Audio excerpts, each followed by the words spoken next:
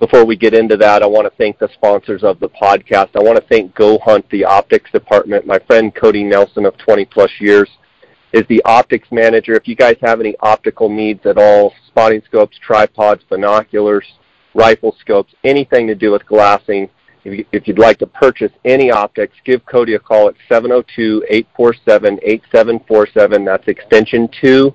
You can also send him an email at optics@gohunt.com. He answers those emails himself. He answers those phone calls himself. Make sure to tell him that I sent you, and he's going to take care of you. I want to thank Go Hunt for their sponsorship. I also want to thank KUIU Ultralight Hunting. KUIU is the gear that I wear on all my hunts. You can find out more about KUIU going to kuiu.com. I want to thank KUIU. Also, PhoneScope. If you use the JScott19 promo code, PhoneScope is the digiscoping adapter I use to video and take photos on all my hunts. Use the JScott19 promo code. You're going to get a 10% discount there at phonescope.com. That's PhoneScope, and that's SKOPE, phonescope.com. Also, onxmaps.com. OnX I use on all my hunting and fishing trips. I actually use it in my real estate business as well. It's got a great private public land overlay. You can see who owns certain properties. You can see the boundary lines. I was just using the app this morning, tracking my progress in, looking for a specific trail camera that I had set. Go to onxmaps.com, use the JScott19 promo code. You're going to save 20% on the OnX phone app. Guys, thanks for listening to this podcast. Appreciate all your support. If you'd like to send me a message, you can on Instagram. That direct message at JScottOutdoors. You can also send me an email, jscottoutdoors@gmail.com. Let's get right to this episode.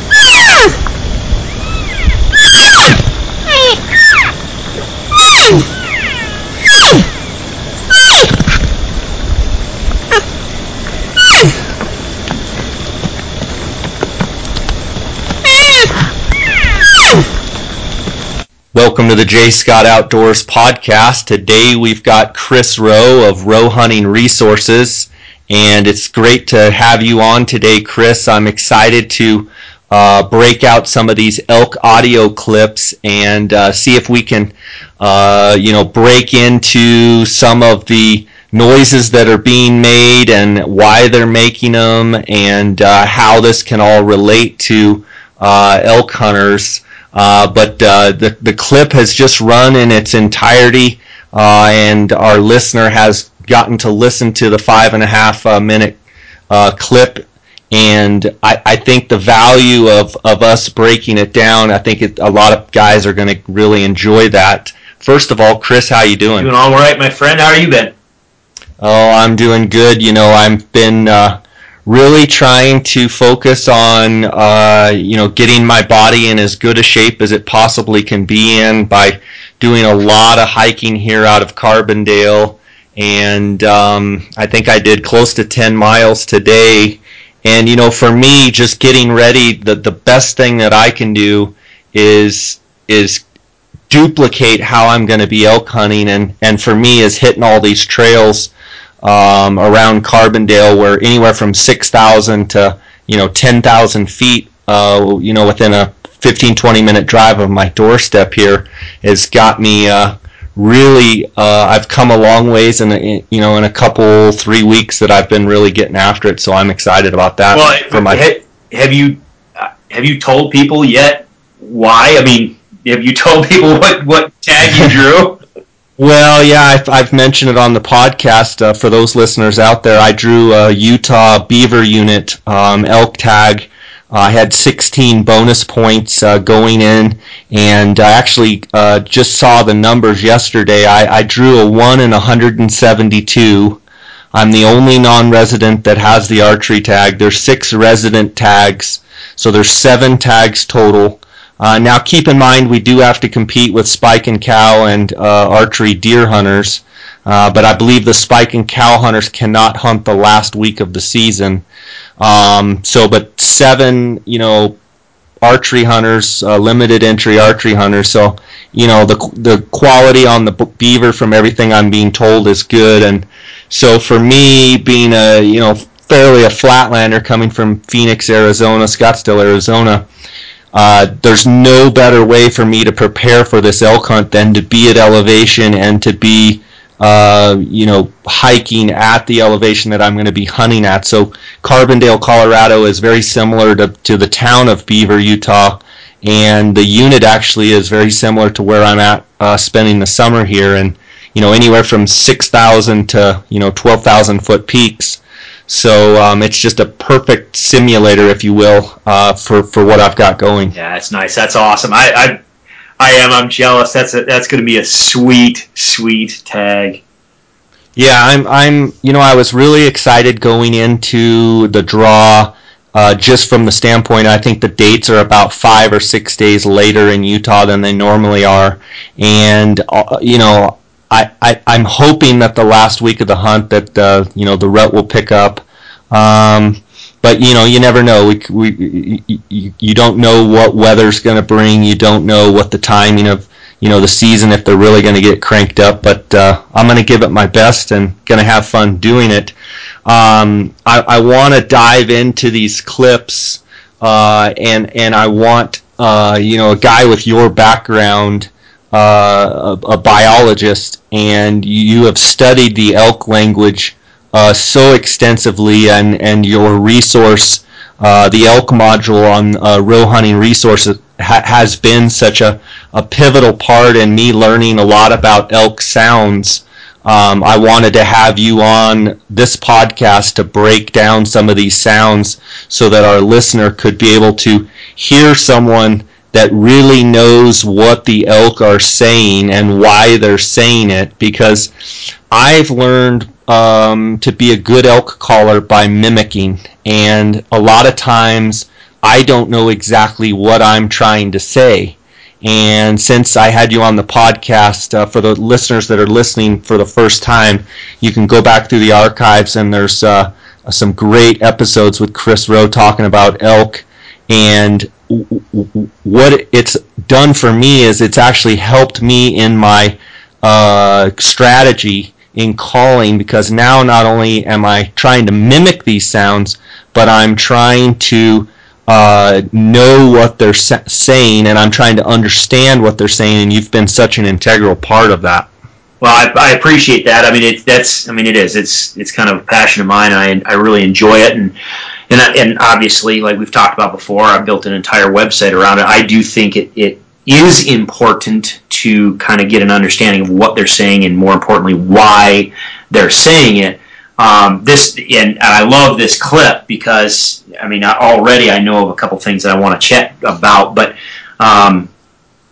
there's so much to it that I think people can get out of it. And even if you don't, I don't even know how I'm going to say it. I think the best thing to do is to have people just listen to it over and over again, and then let's just go through it and let's talk about some of the specifics that we hear, because there is it's so dynamic, and there's just so much to it, I think, that people are going to get out of it once they really dissect it. Yeah, and you know, for the listeners out there that maybe don't understand elk behavior and you know, why these elk are making these sounds, I mean, that's why I've brought Chris on here to help us, because I've been in the boat, like I said, of I've always tried to sound as good and mimic as good as I can and sound as natural as I can, but to take it another step further, which you do on the elk module at Rowe Hunting Resources, is you actually go into why they're making it. And I think the more I'm able to understand why they're making it, it really helps me when I'm trying to assess the situation. I hear bulls bugling, I hear cows, calves talking back and forth, and if I just start chiming in, you know, with saying the wrong thing, it would be as if someone comes into a conversation and they're not even talking about the same thing we're talking about. You'd look over and be like, what are you talking about? You're not even in the right context. Well, and that's the big one, if you're in the right context or not. And because people need to realize, and the same thing goes with this, and you and I talked about this just briefly, just being able to listen to an audio clip is one thing. But if you don't know the context in which you're listening to it, it's hard to really understand, it can be difficult to really understand what's going on. So if you're just going to mimic something based on what you've heard, that's good. I mean, and that right there's your first layer. Get good quality sounds and be proficient in your calling, and being able to mimic these things is extremely important. But the hunter needs to realize that when you are vocalizing, when you're running those calls, you are painting a picture in that other animal's head. They're going to have a very solid expectation of what they should see when and if they come into your setup. If that animal, you know, goes from wherever they are to your setup, the entire time, if they've responded to your calling and they are coming into your setup, they've liked what they've heard. You've given them at least something that they feel that they are interested in and that's in their best interest to go check out. But keep in mind, they have a solid visual image, a picture in their mind, an expectation of what they should see when they get close, or even especially when they get to the point where they should be able to see you, what I call the doorway.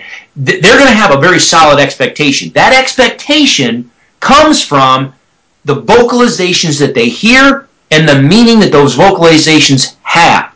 So on my site, on the elk module, my big focus is a lot of times is on the video aspect of it. And the video clips, we have an entire section, the gallery, where you can watch stuff like this, or the strategies and action sections, where you get to actually see the animal doing the vocalizing but more importantly, you get to watch their body language. You get to watch how they interact with one another. You get to see what is going on, and it better helps you understand why they are doing it, which then translates when you start calling. If you went into the field and you mimicked what you just heard, you mimicked that entire thing, well, it pays to understand what you just painted a picture in their mind, because that animal's going to come with an expectation, and if when he gets there, it doesn't make sense, or he doesn't get what he's expecting,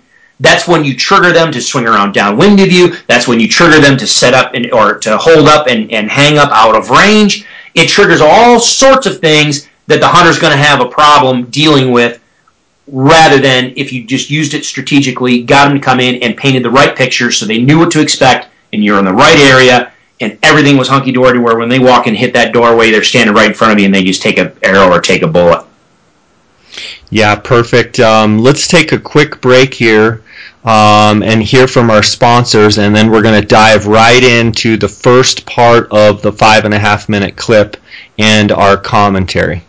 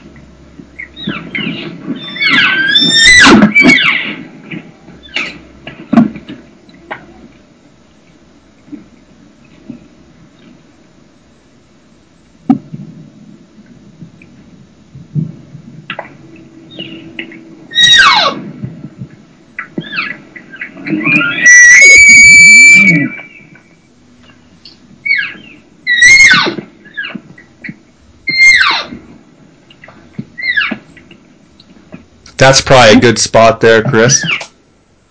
Chris, what do you hear in that that jumps out at you that you'd like to point out in that clip? Probably and this is something that I deal with a lot. I hear this all the time. People talk about all the time about, I want to sound like a bunch of elk. All right, well, there you go. That right there, everybody knows, or I would think that a lot of people would know that's multiple animals in that spot. Now, obviously, you have a bull or two in the mix, but most of that vocalization the vast majority is all cow vocalizations. All right, cow talk. And there's a lot of people that will always come up and say, "Well, I want to sound like a bunch of elk."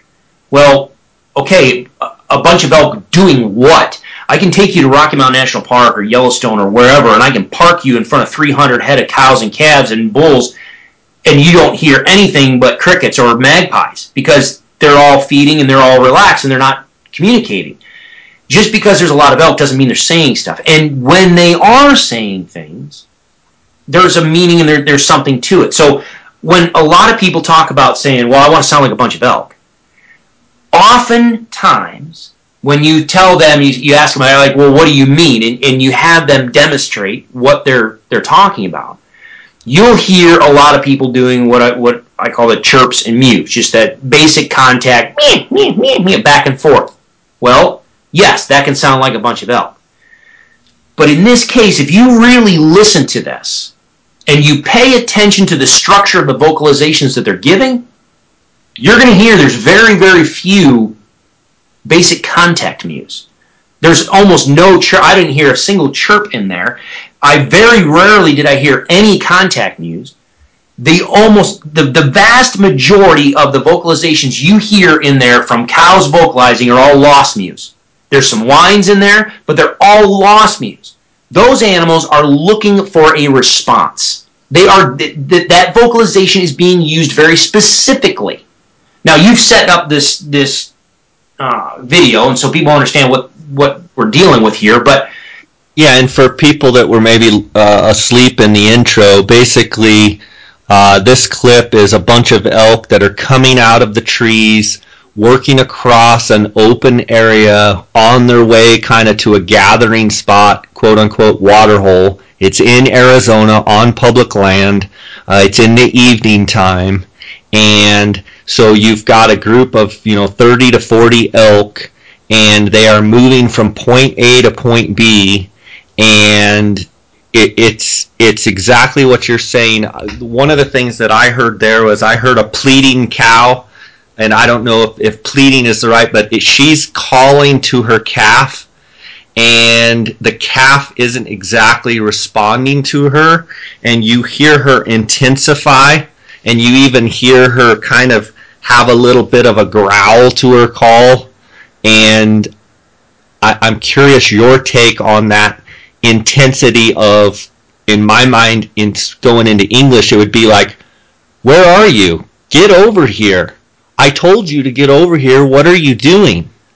What do you think she's saying? Well, the main cow. Yeah, absolutely. I mean, that the prominent cow vocalizing in there is giving a lost mute. She is looking for a response. I talk about all the time about what that, you can have a response that's visual, or you can have a response that's vocal, and it depends on what the cow wants and what she's going to get. But she is listening, or she's looking for a response. She is trying to elicit a response from someone. So if she doesn't get the response that she's looking for, if she vocalizes, and I separate things out into, generally speaking, a level 1, 2, or 3. Just basically, level 1 is very passive, level 2 is a little bit more intense, and level 3 is where you're putting a lot of emotion to it. Okay, so she builds it up. You hear her vocalizing, and yeah, that intensity level starts to build, and she starts adding that, what you call pleading. You can hear that inflection in her voice. She drags it out a little bit more. She emphasizes a little bit more. She starts putting a little bit more of that strain in that voice. She's pleading, if you want to say that, or she's just really putting the wood to that lost mute to say, I want a response. Where are you? Either give me a vocalization back or show up. I want you to make visual eye contact with me. Where are you? So absolutely, you nailed it. I mean, a lost mew, and that's what you hear throughout most of this, is a lost mew. These animals are looking for a response, and they're trying to stay together with one another, and they're trying to keep tabs on either another specific cow or a specific calf of, either their calf or some other's calf and somebody else's calf or another cow, but they're trying to maintain contact with one another while they move across the landscape. And to be clear, when you say lost mew, you don't mean that the elk don't know where they're at and they're lost. Within the herd dynamic and animals walking around and they can't see their calf, in this particular case, that main cow that is making the most sound that you hear say, where are you? You hear start pleading with it, and then you start kind of throwing some growl to it. She just can't see her calf within the herd. Correct. It's not like they're just wandering around. They have no idea where they're at. I just wanted to point that out. And then I think it's funny, and we hear it all the time, where cows and calves are going back and forth, and then all of a sudden the bull bugles, and you say, well, why'd that bull bugle? Well, I don't know that it had anything exactly to do with the predominant cow in this clip making all the racket. Probably not. I agree with that. Probably not. She's not. It's not like she's looking for that bull. She's not asking for the bull's there. I mean, if she wants that bull, she can just walk over to him. She knows where the bull is. So yeah, no, I agree with you. I think the bull is just bugling just to broadcast his location and saying anybody else that's out in the landscape, this is where we are. Come along with us. Right. We can probably go ahead and run another clip here.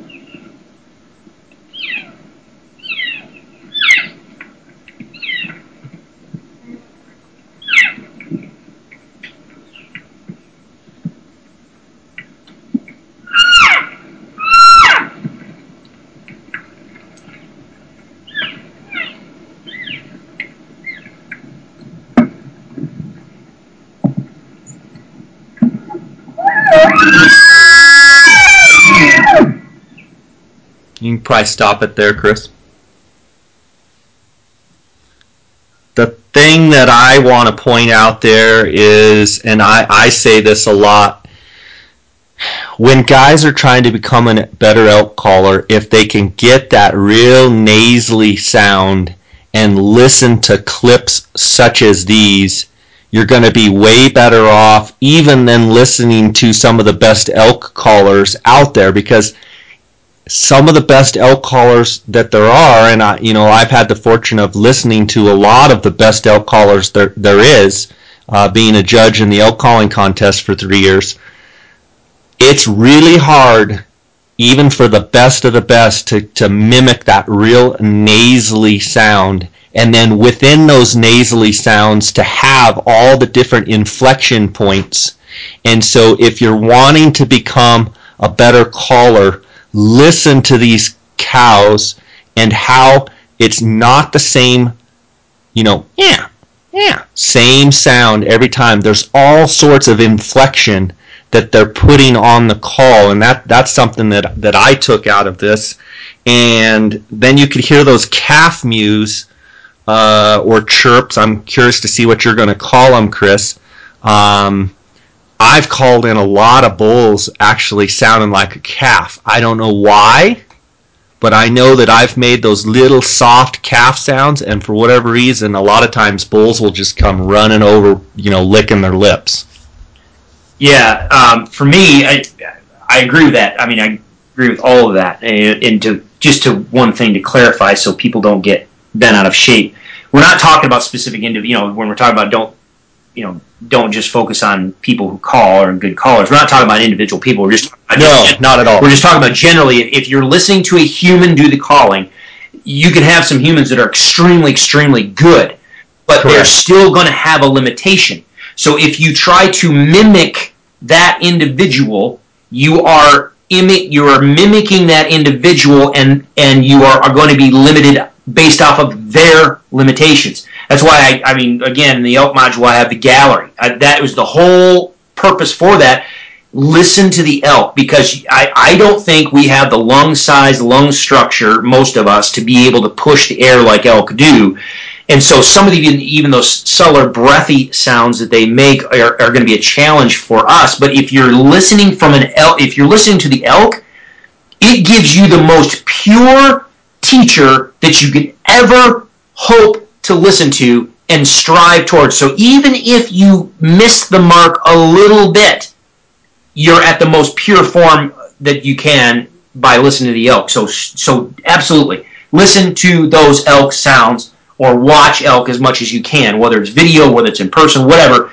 Spend time with elk and elk sounds, okay? And now the other thing that you mentioned, and I hope people picked up on, that first break when we kind of broke it there, it was about a minute and a half or so. And if you listen to that first minute and a half, you'll hear a lot of cow vocalizations. And again, from what I hear, is a lot of lost mews, those mews that are trying to elicit a response. Now, again, like Jay said, it's not because they're lost. That's just a common vernacular. For people that are just getting into elk hunting and they're not very familiar with terminology, for generations, long before I was even born, people that were calling elk generally classified and named that type of vocalization a lost mew, because it was a cow that's separated and she's looking for someone, okay? So we just maintain that kind of vernacular. So a lost mew does not necessarily mean they're lost, it just means they're looking for someone. Well, that first minute and a half if you pay attention or you go back and listen to it, you're going to hear a lot of cows vocalizing. You'll hear the calves in the background, but you're going to hear a lot of cows vocalizing. Well, the cool thing about this, at about 1:30 to 1:45, you'll hear a transition. All of a sudden, I start picking up a few assembly mews that the adult cows start to tone down their vocalization. All of a sudden, you'll hear a couple assembly mews thrown in there, which that's a cow saying, I want you to come to me. So all of a sudden, boom, you get a couple of assembly mews, and then all of a sudden, you hear the bulk of the mature cow sounds fade off, and you'll have a handful of calf vocalizations in there. Now, those calf vocalizations, for me, are still lost mews. Those calves are looking for presumably their mothers or the adults that they were tagging along with. So they're trying to catch up, and they're either lagging behind or they're just trying to catch up. They're trying to make that final little contact with whoever they're trying to respond to and show up for. But the cool thing about this is, and people need to, and I think this is important for people to identify, if you are going to, and quite honestly, this whole thing would be classified what a lot of hunters would call excited cow calling. You'll hear people talk about excited cow calling. This, in my opinion, would classify as an example of what some people say excited cow calling. Well, but it's not. Well, exactly. It's what some people would call it. All right. So, but even then, all right, if you listen to it, there are ebbs and flows. There are high points. There are low points. There are places where there's a lot of vocalizations, and then there's places where it tones itself back, and only there's a couple vocalizations. All right.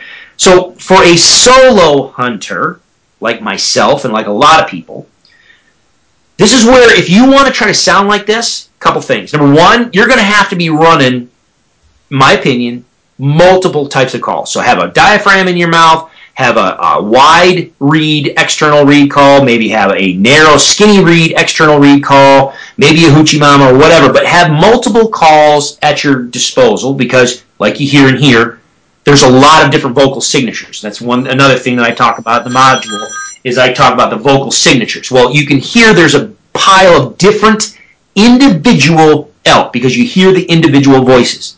So number one, if you want to sound like this, you need to have multiple calls. I don't care if you have a good mouth diaphragm in your mouth. The vocal signature of that call is going to be relatively fixed. So you can do a high-pitched, calf vocalization or a low-pitched mature cow sound, but that's it. You got two. High-pitched, low-pitched, you're one cow.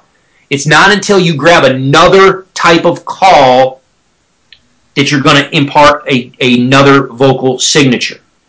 And then number two, don't just hammer it and stay sustained in your cadence and what you're doing. Make sure you have some periods where you're calling fast and furious, and then maybe taper it back, let things sit, let things be quiet, maybe throw in a couple calf calls here and there, but then let that be dynamic. Let it ebb and flow. Let it have some organic component to it. It will sound so much more realistic. It sounds like a tiny little thing, and when you listen to this, you don't even notice it's happening unless you specifically pay attention to it. But I will tell you, on the landscape, you will be able to tell a group of elk doing this versus someone over off to the side doing the calling. Now, obviously, if you have a multiple person setup, you've got a hunter, a shooter, and then a couple guys behind or whatever, it makes it much, much more easy to sound like multiple animals. But make sure your party, your hunting party, and the people that are doing the calling still have this all in the same. You're all on the same page. You have this in mind. Ebb and flow and have that organic nature to it. Yeah, I think it's interesting too. You point out the assembly mews, and it's very specific. And what happens when a couple of those cows fire off assembly mews? All of a sudden, you get a couple bulls bugling. Yeah. Well, and because they're saying, "I want you to come here," and they're responding. Right. The bulls are like, "All right." Are you talking to me, or are you talking to your cow? Well, and a lot of times the bulls are like, okay, she's saying, I want you to come to me, so that means especially when we're talking about mature bulls, people need to remember this. Mature bulls follow the cows. They're not the ones out there leading the cows and saying, oh, we're going down here. Now, they'll push them in places. Most of the time, when they push them in places, it's to get away from another bull or get away from danger, but most of the time it's to get away from another bull. But most of the time, if a mature bull is doing his job, he's going to let the cow do the dictating of where we go. So when that cow, you got a couple of it, it's very subtle. But when you hear that cow and drag out that low note, she's saying, I want you to come to me. That means she's staying where she's going to be. She is where she wants to be. And if that bull is like, oh, I need to be over there, he's going to vocalize and say, okay, everybody else that's out there that is, responding to the sound of my voice and is coming my way, we're going this way. This is where we need to be. She's over there. She says, I'm comfortable, I'm relaxed, I'm stationary, I want you to come to me. And even if she's calling her cow, talking to her calf, or talking to another cow, that bull's going to be like, let's go, we're going that way. Good stuff. What do you think? Roll a little bit more? Sure. Okay.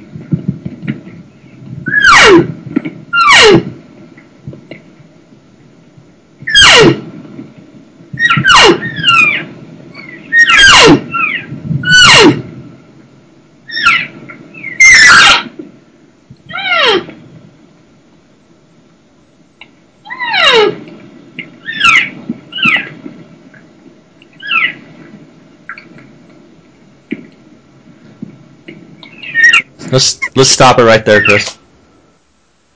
What do you interpret those last cow sounds? What would you call that? Well, that cow, again, she's still primarily doing lost mews. But the beautiful part about that is she's so close to the microphone, you can just hear the subtle stuff. And actually, that's from the last time we stopped at about 2:20 until about now, which is about 4 on my counter anyway. It's about 4:15. You heard a lot of dead air in there. They actually, there was very little vocalizations to start, but the vocalizations you did hear were just those subtle, just whines and just breathy sounds. And that's that ebb and flow you're talking about too. Yeah, but more importantly in this one is, okay, if that bull is in close, if he's close and you need to get him to step out one more step or 2 more steps, or you've got to really just kind of finish that animal to finally come into your shooting lane, don't just statically just come and give your just basic run-of-the-mill mew. Because if you hear as you hear this, there's a lot of breathiness to it. There's a lot of, some people say emotion to it. Yes, there is. You can hear that. Okay? Add that stuff.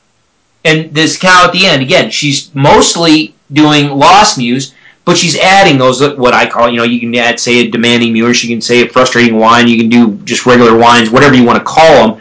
But she's obviously that's the realism, but she's still trying to elicit a response. She's still trying to get someone to respond to her, and she's just adding that realism that I think people sometimes fail to make, and they forget that when you're using a diaphragm, you still can add your voice, or either your voice or your breathy sounds to that cow, that cow vocalization, that cow call. We talk about it all the time, and a lot of people talk about it all the time when we're bugling. If you want to get a more realistic bugle, you have to add those breathy sounds. You have to add your voice. Sometimes people forget that you can do the exact same thing with cow vocalizations, and I would argue you should, especially when they're in close, especially if you want to finish them, if you want to be that little bit better than every other hunter that's on the mountain. Listen to her and listen to those subtle sounds that she puts in there and try to incorporate those in your calling sequences. Great stuff. Let's roll it.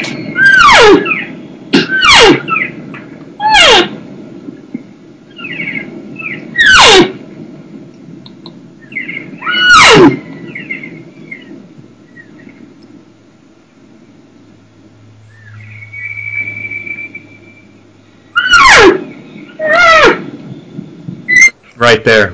That's exactly what you're talking about right there in that second note where she hit it and it changed her tone a little bit, but it adds a little bit more intensity to it or inflection to it. Yeah, I talk about the frustrated whine. That frustrated whine is a vocalization a lot of times that they'll do. It is exactly what what it sounds like, frustrated, and it's a whine.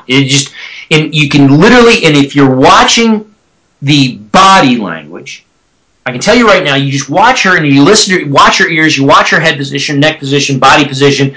She's looking intently. You can almost see the expression on her face where she's like, "Where are you? Come on!" You can hear that. Give me a response. Somebody, come on. Where are you? Show up. Respond to me, please.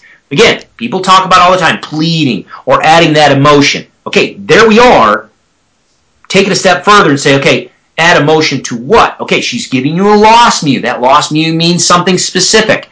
What does it mean? She's asking for a response. It can be vocal or it can be visual, but she really, really wants it. So if you're going to add that emotion, you're going to add that pleading component to it, you're saying, I want a response, but man, dang it, please, just respond.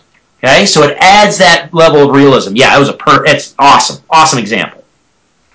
All right, let her roll.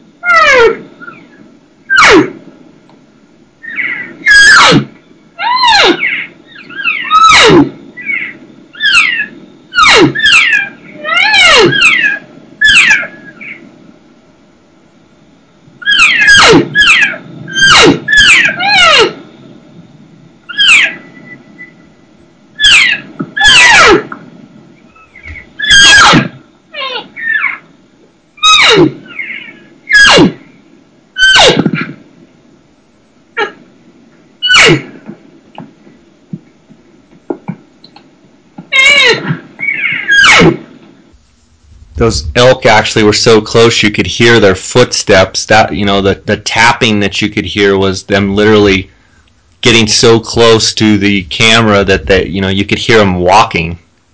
Yeah, and that's what I talk about all the time. Call them to your toes, baby. Yeah, and it just like you said in the prior break or statements, it's so close, she's so close to the mic, you can actually just hear the emotion in that call. You can just hear it. And I can't stress enough that if guys would be a little less afraid of, quote unquote, being aggressive, I don't really necessarily mean, it's not an aggressive calling, but it's like get out of your box, get out of your shell a little bit as a caller. Listen to these sounds over and over and over and mimic the emotion in these sounds. And when you get into the woods, actually don't be scared to initialize contact, and then because you've practiced so much making these quality sounds, don't be afraid to then put emotion in your calling. It'll make all the difference in the world. Yeah. Now, this is where I will say that yes, but also make sure you're doing it strategically and for a purpose and know what you're saying. Yeah, you don't want to start out just. Yeah, I mean, you need to you need to contact and make. You don't just if you were walking down the street and all of a sudden you heard somebody going, "Hey, come over here," you might run because you might think the guy's over there getting mugged. The initial response may be not, I'm going to come help. It might be like, I don't know what's going on over there, but I'm getting out of here. Yeah. Well, but the same token, yeah. I mean, the funny part is you could be at a coffee shop and somebody's sitting there drinking a cup of coffee with their friend, and one of them is going, "Oh, this is so good. This is so good. Oh, this is so good." Okay, how many of us are going to want to go home first? All right, so You have contact vocalizations, what I classify passive vocalizations, where you really don't want to add emotion. All right, there is no point to add emotion, because you add emotion to your basic passive contact vocalizations, you are going to sound very, very strange. But you're going to be a freak? Yes, but yes, when you are talking about what, and I classify these as targeted. You know, I talk in the Elk module all the time about passive strategies, or in the Elk Hunter Strategy app. People look at that and you'll hear me talking about, or see me talking about passive strategies, targeted strategies, and aggressive strategies. Well, this whole thing fits squarely in the realm of what I would consider a targeted. If I was doing the calling, this would be a targeted strategy, because I'm saying specific things to elk outside of my group. I'm saying vocalizations that are trying to speak to someone else other than the elk that are right there with me, right next to me, that I can see and that I can engage with on a visual basis. So yes, when we're talking about targeted vocalizations and targeted strategies like this, and we're talking about lost mews, assembly mews, frustrated whines, aggravated whines, all that, selfish mews, whatever, that, yes, pour the emotion into it. But if you're talking about basic contact vocalizations, maybe not so much. Yeah, for sure. That's great stuff, buddy. I really appreciate you interpreting these clips with me. I look forward to doing it again. I want to thank you for the great resource that you have at Rowe Hunting Resources in the elk module.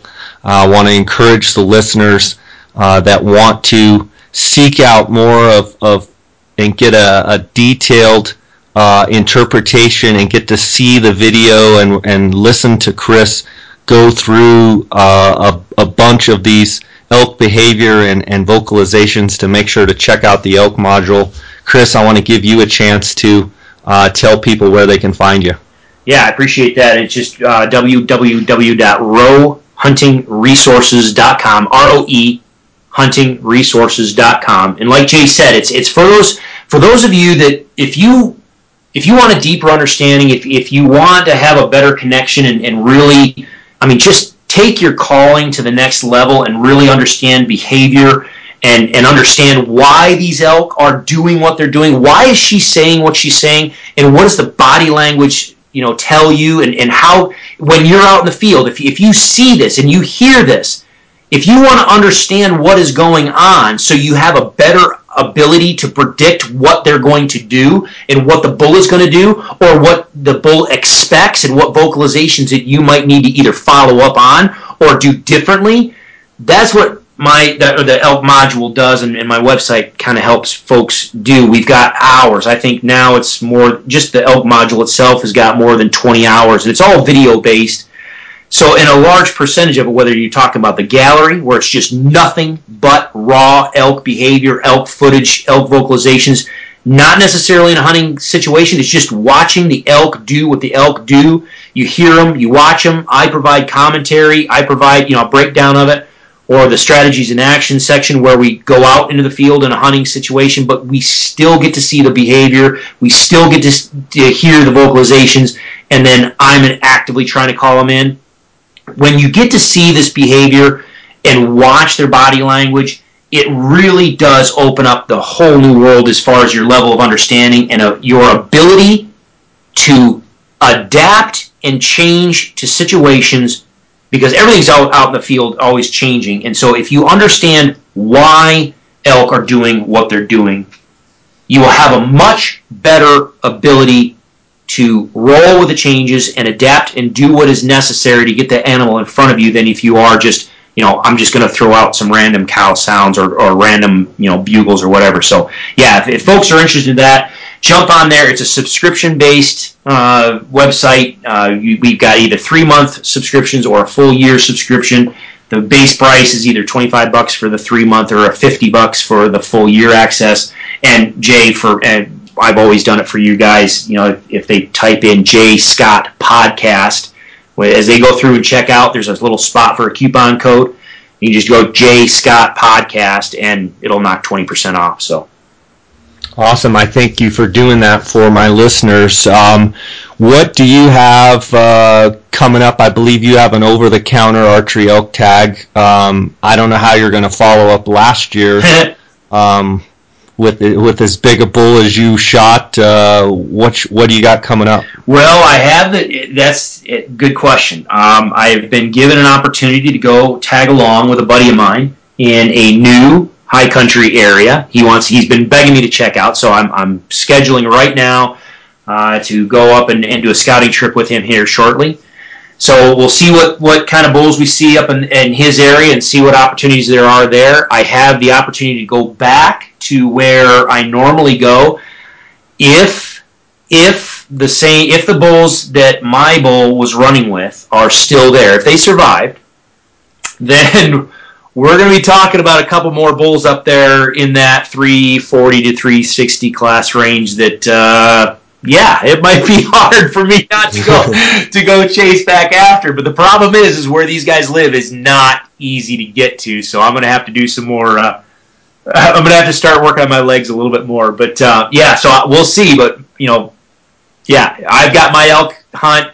I'll probably be able to take that first week, maybe 10 days, and then I'm off to Arizona. Awesome, buddy. Well, thanks so much for spending time here with us, and I can't wait to crack into the next elk clip. I want to remind the listeners you're going to be able to view the video of this clip you just listened to on Rowe Hunting Resources on the elk module. And, buddy, as always, everybody loves hearing your interpretations. Thank you for spending time with us here. Anytime. Thank you very much. All right, buddy. God bless. Guys, I want to thank Chris Rowe for coming on and sharing his expertise with us. I want to remind you that this clip, the actual video clip, will be seen in Chris's elk module, and you can use the J. Scott Podcast promo code when you sign up. I believe it's $20 for a 3-month subscription or $50 for a 1-year subscription. If you use the J. Scott Podcast promo code, you can see this video clip, and also that gets you that 20% off, that $20 and $50. So hope that helps. Hope you enjoyed the Real Elk Sounds episode, part 1, and I look forward to sharing more with you.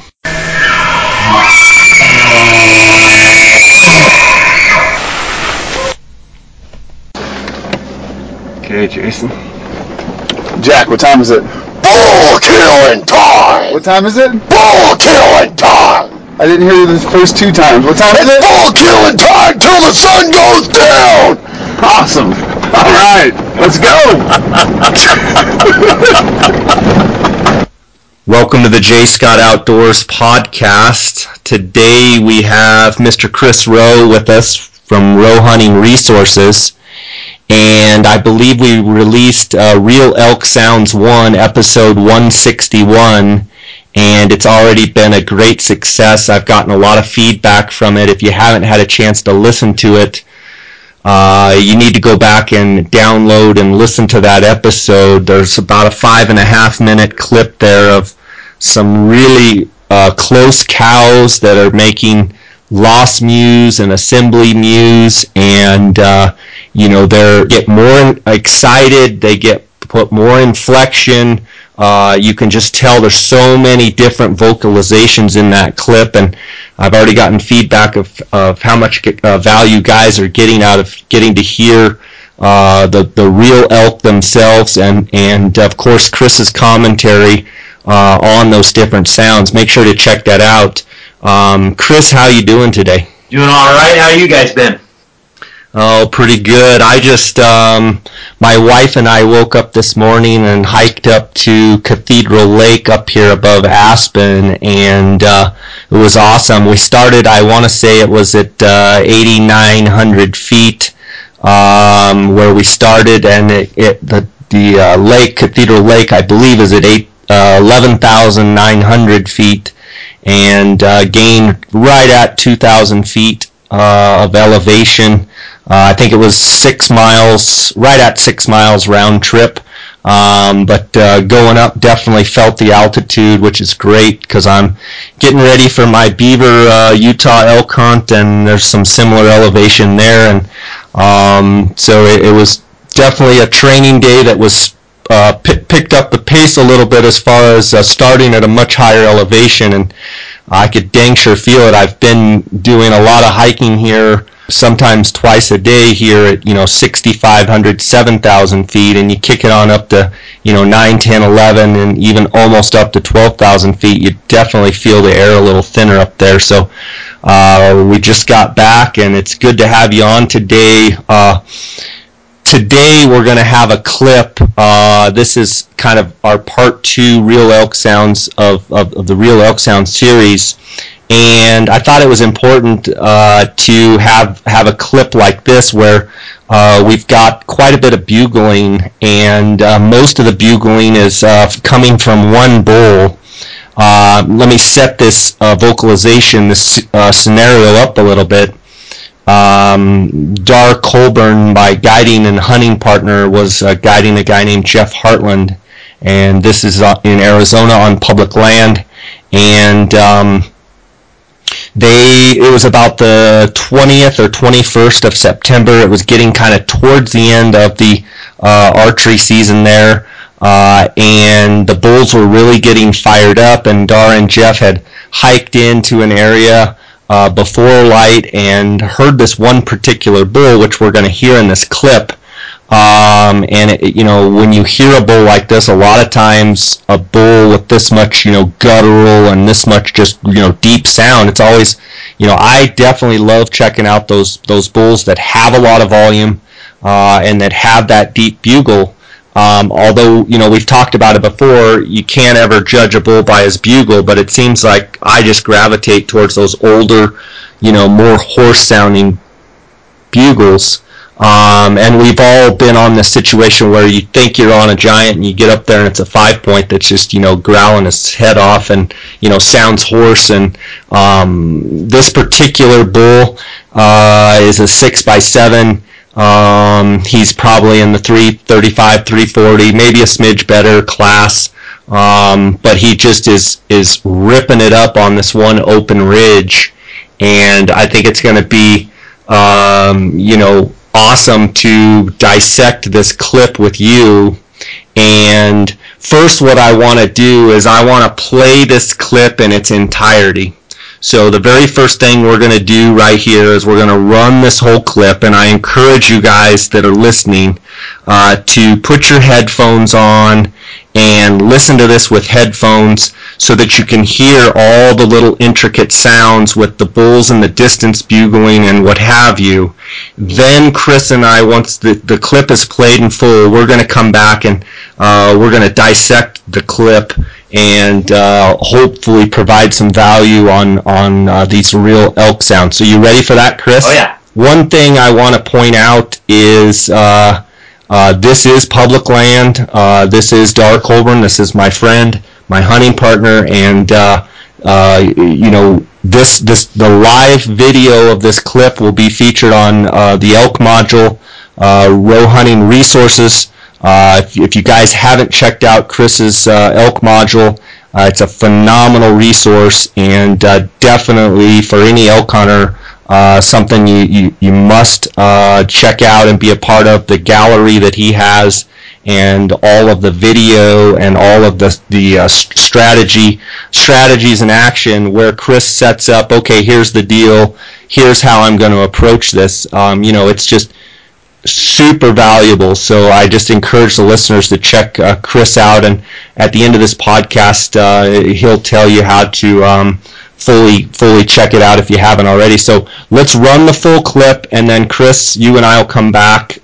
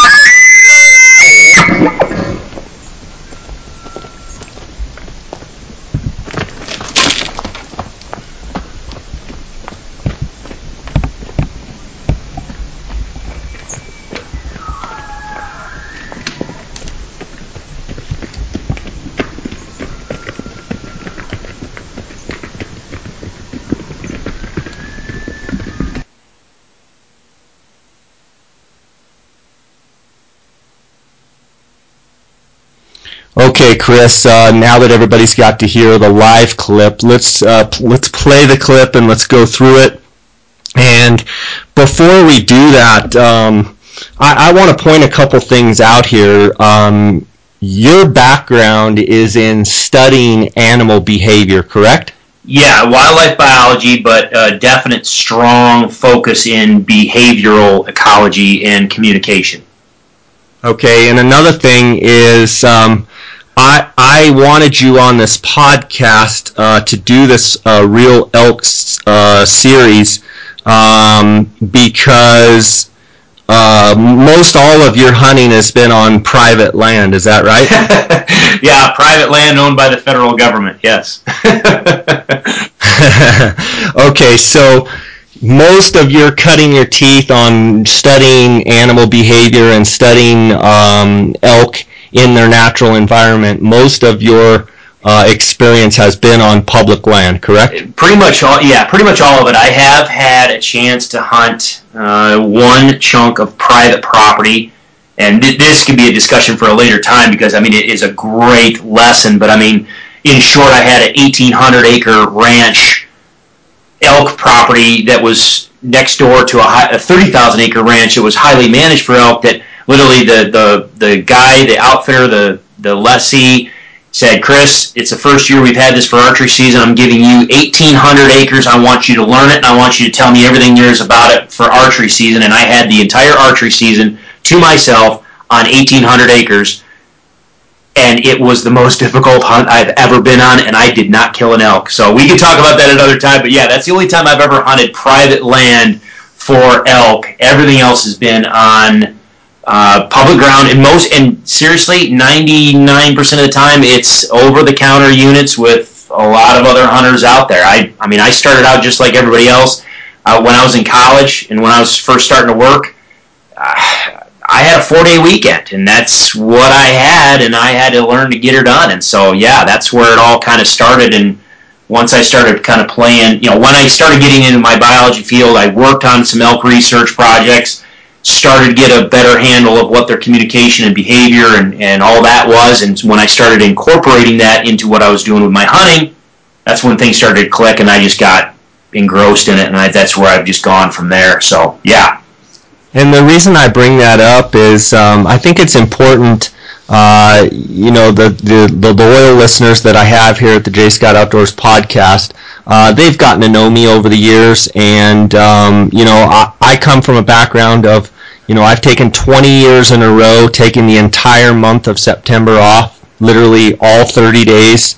The last 20 years, it's been nothing but chasing elk and listening and studying elk myself, hunting elk, videoing elk, and one of the things in Arizona where I've done most of my elk hunting, it's elk Disneyland, but one of the fortunes that I've had has been I have been able to hear and be around a lot of elk and experience a lot of their behavior and listen to a lot of elk bugle, listen to a lot of elk interact with each other, and I know you have as well, but for anybody out there that thinks, oh, Jay just hunts private land, Jay just hunts reservations, well, I have hunted reservations, and I would say that, in a 30-day season, I've probably heard, more elk than somebody that's maybe hunted 20 years on public land.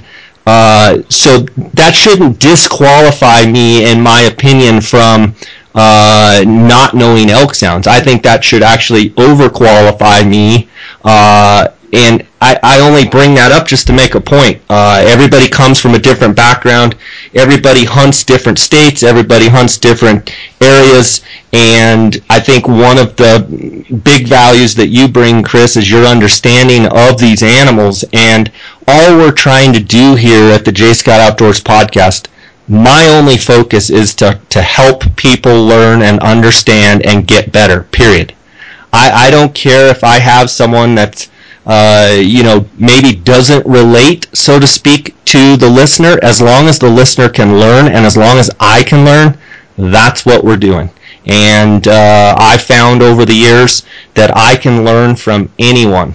I can learn from someone that's hunted something 1 year and I've hunted it for 25 years.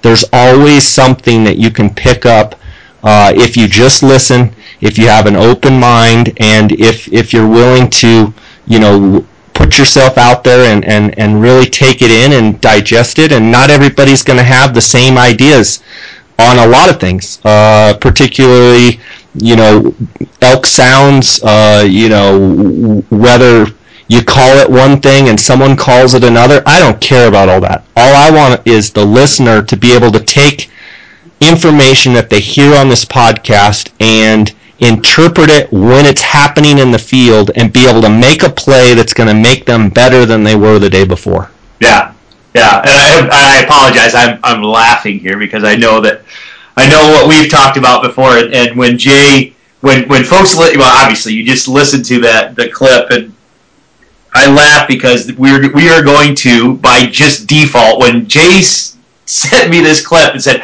"I want to talk about this," I groaned. I was like, "Oh goodness," because here we go. We're definitely going to get in the realm of some controversial. Basically just different philosophies. It is. It's a fundamental different philosophy and way of thinking. For me, for people that value what I value, it is a different layer of a different level of philosophy. And you hit on it. Yes, you've had the chance to hunt some pretty phenomenal places. I have been blessed to hunt all sorts of, from a couple places in Wyoming, all over Colorado, a couple places in New Mexico, a couple places in Arizona. I've had a chance to see a wide variety of places where there are elk, all the way from large private properties and national parks, all the way down to the most raped and pillaged public ground than you can imagine, and even places in Washington, coastal Washington, and elk are elk. As my buddy Casey Brooks says, elk are elk. They are what they are. Yeah. They're going to act. Sometimes they act a little bit differently because of human interaction, but elk are elk. Yeah, or their habitat. Yeah, absolutely, and it really is dependent upon hunting pressure, their habitat that they're in, and I talk about this on the elk module, the sex ratio that you've got, the age class ratio that you've got. I mean, all these things come into play on how elk manifest their behavior from a visible or audible standpoint from us as hunters, whether we see it or hear it or whatever. But elk are elk. You can take a coastal Roosevelt elk, a coastal Californian Thule, put it in with a bull from Arizona and then a bull from southern Wyoming. You can put them in a pen full of cows, and they will all know how to handle those cows. They will all know how to handle each other. All their behavioral clues are going to be absolutely the same. I truly believe are going to be absolutely the same. You might have different inflections of their voice, but they're going to know how to communicate because their communication is the same. But where the controversy, and I apologize, I laugh because I get beat up I don't get beat up, but people criticize. I did on our YouTube channel. If you look at it, there's a YouTube video on our YouTube channel, and I put it out there last year. Does it really matter? Do you really need to know what you are saying? You just got done with a series with Jason Phelps, which was I thought that was an awesome interview you had with Jason Phelps, with Phelps Game Calls. And right there, even he caught. He's like, I don't get into what the elk are saying or why they're saying it, blah blah blah. I just go, you will hear that qualification because some of this gets so controversial. Well, we can talk about. I think we're going to have to when we get into this. Let's talk about my philosophy a little bit and kind of come from a perspective of kind of where I'm coming from when I talk about some of these things, and when we're talking about the vocalizations or what they mean or whatever. We'll touch on kind of my grounding and where my foundation is on some of this stuff. But I know it's probably a little different than what you're going to hear anywhere else, and I'm not saying anybody else's stuff is wrong. Jay's not saying anybody else's stuff is wrong. Just provide an alternative. If you want something different than what else is out there, then I think we've got an answer for you. But other than that, it's an alternative. Learn from it. Take what you want from it. Discard what you don't want, and just be a better caller, be a better hunter, and put more animals on the ground. Well, I would say this, Chris. You go out in the elk woods every day, and you never learn anything, right? Yeah, exactly. Wait a minute. Do you learn something every time you go out? I try to. I don't know if I will. So more often than not lately, the older I get, is just how I don't bounce anymore. Things don't bounce back. Or muscles get sore. But yeah, that's exactly it. I mean, if you're going out in the woods and open eyes, open ears, open mind, and just soak it in, even if it's a tiny little tidbit here or there, I really do. I try to pick up something new every time. Even if it's not something new, it's something that either confirms what I've already done or disproves what I've already done. And I think that's something we'll touch on here in a minute, too. Yeah, I mean, let's face it, it's all trial and error. As much as we want to be elk ourselves and be able to, say, yeah, I'm an elk 30 days out of the year, I'm an elk, and I sound just like one, and I know what elk think, all of us are always learning, and I think, there's many ways to skin a cat, and there's many different ways to describe skinning that cat, and everybody's got their own opinion, and I think that's what's great. And so I think, we're all elk hunters here. We're all hunters. We're all sportsmen. We're all human beings, and everybody has a different way of doing things. And you and I could do this, go on the same hunt with two totally different strategies, and probably both be successful. But then there's times when maybe over a long period of time, there's someone out there that their strategy seems to be successful year in and year out. Those are the guys I want to talk to. That's why talking to you. That's why I had Jason Phelps on. That's why I've had a lot of the great guests that I've had on, because dang, I don't know. I learn every day. The older I get, the less I know. I feel like, golly, I should know more about this stuff than I already do. And all of my hunting has all been trial and error. I've literally made every mistake out there. I've had bulls that are dead to rights, and I blow squawk a call or say the wrong thing, or I'm calling a turkey and everything's going great, and I decide to pull something out and get cute on it, and so I've made every mistake there is. The reality is we're all elk hunters. Let's just dig into this stuff and roll around in the dirt with it and come out on the other side. Not saying Chris Rowe doesn't know what he's talking about, or so and so doesn't know what he's talking about. Saying, yeah, he makes a couple pretty good points there. Maybe I completely disagree with you, Chris, on some things, but that's the beauty of it. Let's talk about it. Let's try and get better. And I love rolling around in the dirt. I was going to say, let's dive in head first and hope it's deep enough we don't hit the bottom. Yeah, exactly. Why don't we dive into this clip here, and let's just pick it apart. All right. Now, we were talking earlier, too. Let me just pause it real quick. Sorry, Jay.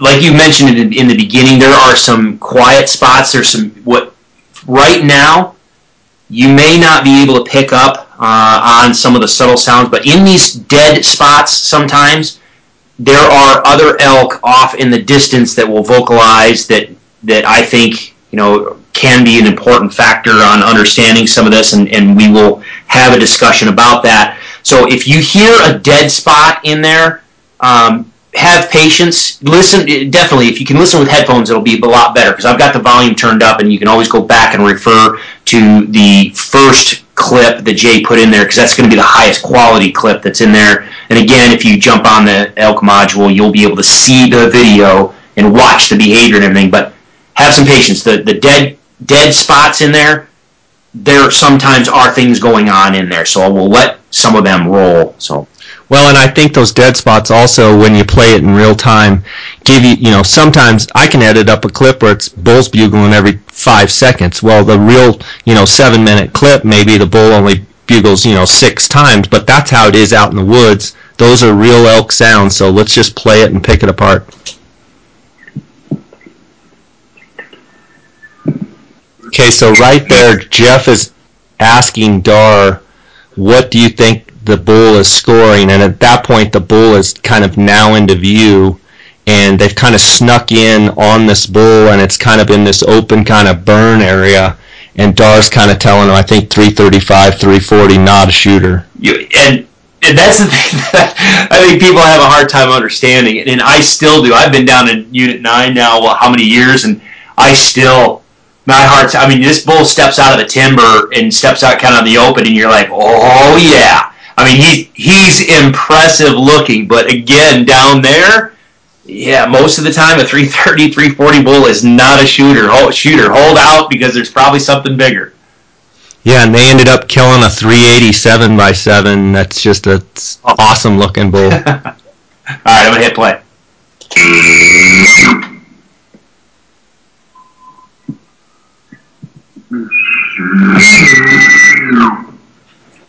Let's stop that right there, Chris. So in the background, you heard another bull bugle off in the distance, and this bull immediately jumped on top of that bull. In your opinion, is this bull responding to that other bull?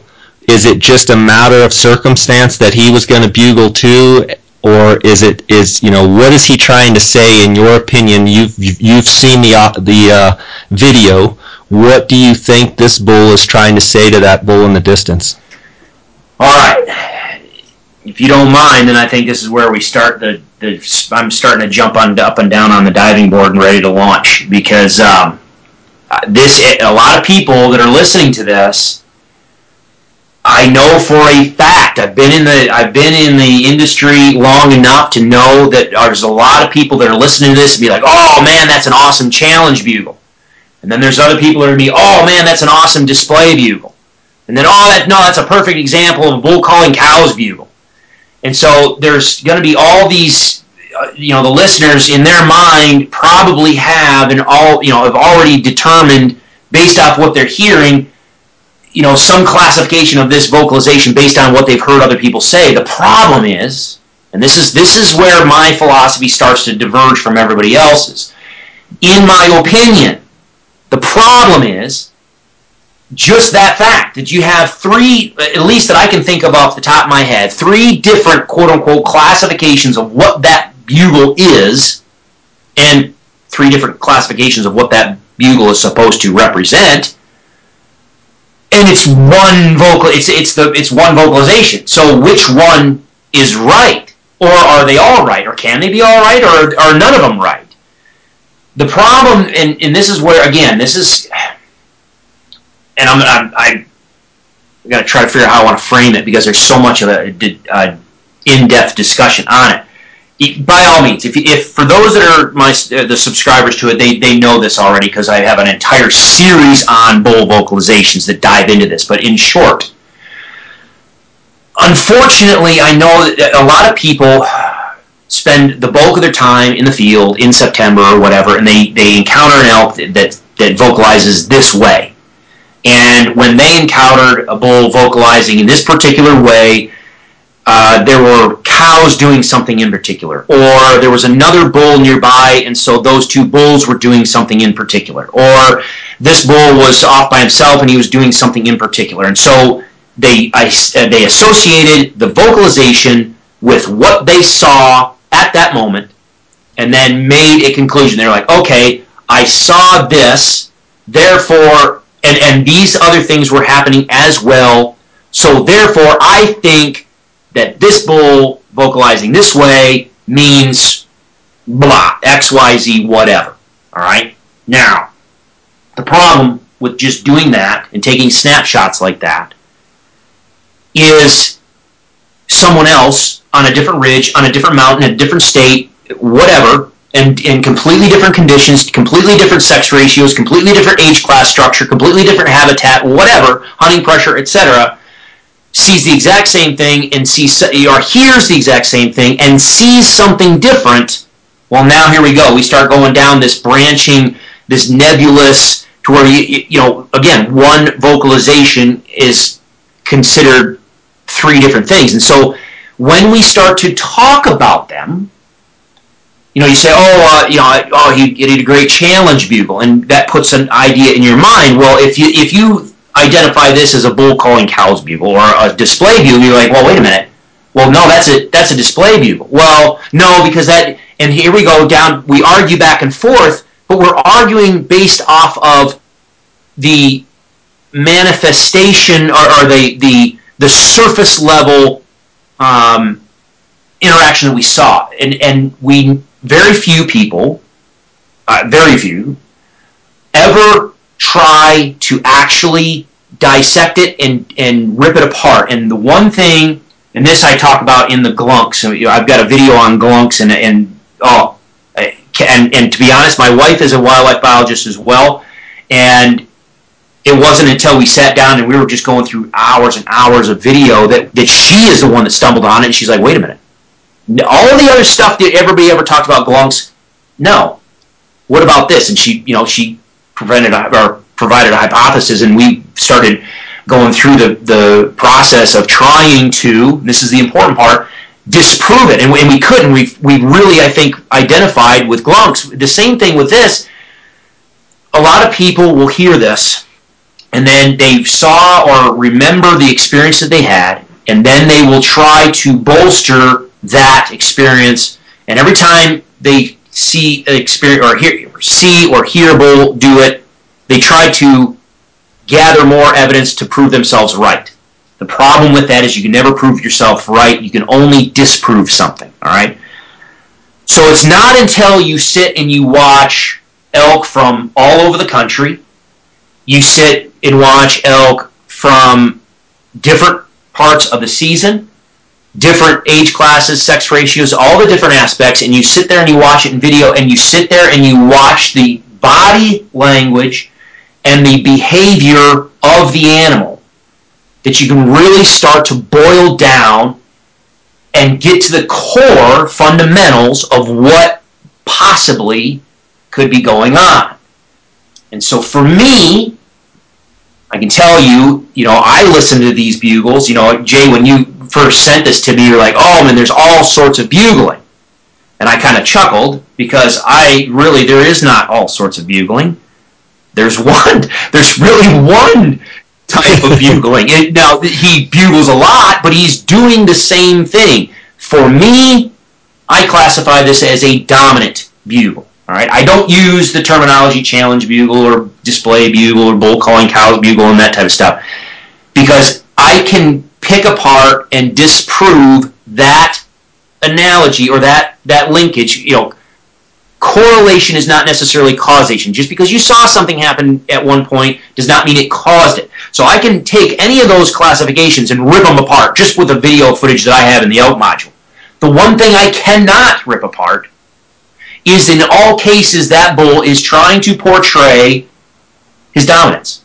He is either expressing his actual dominance that he has proven on the battlefield by fighting or running off other bulls, or he is trying to portray his dominance, and he's trying to give the impression that he is a dominant bull, because again, cows choose the bulls. Cows like to generally go towards more mature animals, more dominant animals, because those dominant bulls, those mature bulls protect the cows, blah, blah, blah. We can get at all that. It's in the best interest of a bull to sound as mature and dominant as possible. It avoids fights, it attracts cows, it helps him hold cows, it helps him avoid other bulls, etc. So when you ask the question, and you say, okay, what does this mean? What is this bull doing? What does it mean to you? And did he respond to that other bull? For me, and I know this for a lot of the other the elk module subscribers, but once you understand it, that this when they're vocalizing like this, again, I classify it as a dominant bugle, and I will oftentimes separate it into 3 different levels. A lower level, level 1, a level 2 that's kind of medium, and a level 3 that's very, very intense. This I would classify that vocalization. Most of these vocalizations right there would be a level 2 dominant bugle. It's a bull trying to portray that he's dominant, and he's coming in at a medium intensity. All right. As soon as I know that, I understand what the bull is trying to achieve. And so when you ask me, is he, and we talked about this before we started the podcast, you're like, oh yeah, every time that other bull out in the distance bugles, this one responds. Well, I would challenge that and say, okay, as we listen to this, is he actually responding to that other bull? Or is he trying to, I don't remember, how do we even put it? Is he trying to just essentially deflect the attention away from that other bull? Okay? Almost like if a cow's standing there and it's like, oh, you didn't really hear that. I'm the one. That's right. It's Don't listen to him, listen to me. No, I'm the more dominant individual. Because again, a bull wants to sound dominant. He wants to be the main attraction. He wants to be the most dominant, the most aggressive, the most mature. So that way, if there's a cow like you said, if there's a cow standing in between and she's looking left at one bull and she's looking right at another bull, which bull do I choose? She's got to go off of, if she cannot see the bull. Again, I talk about this all the time, the see you first, hear you second, smell you third principle. If she cannot see him, the only thing that she can do is evaluate him from what she hears. So, hence the reason why it's in the best interest of a bull to sound as big and mature and dominant as he can, so that hopefully she chooses to go his way. And this is where a lot of people will just sit and listen to an audio clip without the video clip, and they make decisions or make broad, sweeping generalizations. When people get to see this video, and again, you and I talked about this ahead of time, when you see this video, it's clear. It's absolutely clear that this bull is out there and he is trying. I mean, he's out. If he was a turkey, he'd be out there strutting, strutting and drumming. He's walking back and forth. He's tipping his rack back, and he's strutting back and forth. Yes, I mean, great, low antler displays. He's using that level 2 dominant bugle, trying to sound as dominant as he possibly can. But if you watch his head position, his ear position, his body position, you can clearly see he's not challenging anyone. His ears are forward, his head is up, his eyes are forward. He is seeking, he's curious, he's looking, he's out there seeking. Can I see anybody? Can I see a cow around here? All right, so I classify this as a dominant bugle for those reasons. And in my opinion, I don't think he is actually responding, I don't think it's a situation where the bull in the distance says, "Where are you?" and this bull goes, "I'm over here." And the other bull says, "I'll stay away from there." And he goes, no, I don't think. No, I don't think that's the interaction. What I think, and you can sit there and you can watch that the body language, it is all about, no, pay attention to me, I'm better. No, pay attention to me, I'm better. I'm going to prove it. I'm going to show you. Step out. Come here. Show you. Let me show you. So you're not necessarily saying that he's saying, "Come over here, bull, and I'll whip you." He's more saying, I'm doing this because I want to appear big, bad, and tough, because I want to breed cows and I want cows to come to me. So couldn't you technically argue that it is bull calling cows bugle? Yeah, you could. And the only reason why I do not use that terminology is because a dominant bugle is simultaneously two different things. It's attractive to cows, but it's also supposed to be a deterrent to other bulls. Other bulls don't necessarily want to be engaged with another bull, physically. Yes, we talk about it all the time, there are lovers and there's fighters. There are some bulls that are aggressive and they don't mind getting in a fight. I will argue that the vast majority are not that way. They do so much. If you watch behavior, they do so much ahead of time, before they ever lock antlers, to give one another visual clues that say, we don't want to go down this route. They're going to tip the antlers back, they're going to have their ears back, they're going to bare their ivory teeth, they're going to hiss at one another, they're going to posture, they're going to display. Then all of a sudden they start going parallel and back and forth, and they might weave and parallel back and forth for a while. They'll do head fakes where they start dropping their antlers and they'll throw their antlers forward at one another, almost like they're basically trying to sword fight. They throw the tops of their antlers towards one another. They'll start raking those antlers into the ground. They'll start tearing into trees. It's amazing the amount of stuff, visual clues, visual communication that they give one another all the way before they ever lock antlers, and it's all in an attempt to avoid the conflict. Now, yes, there are some bulls that just come charging in and they just charge in and want to go. I think that's more the exception than the rule. So this is simultaneously trying to be a deterrent to other bulls. So yeah, you could say, well, it's a bull calling cows bugle. Well, in that case, then every dominant bugle that they do is typically that.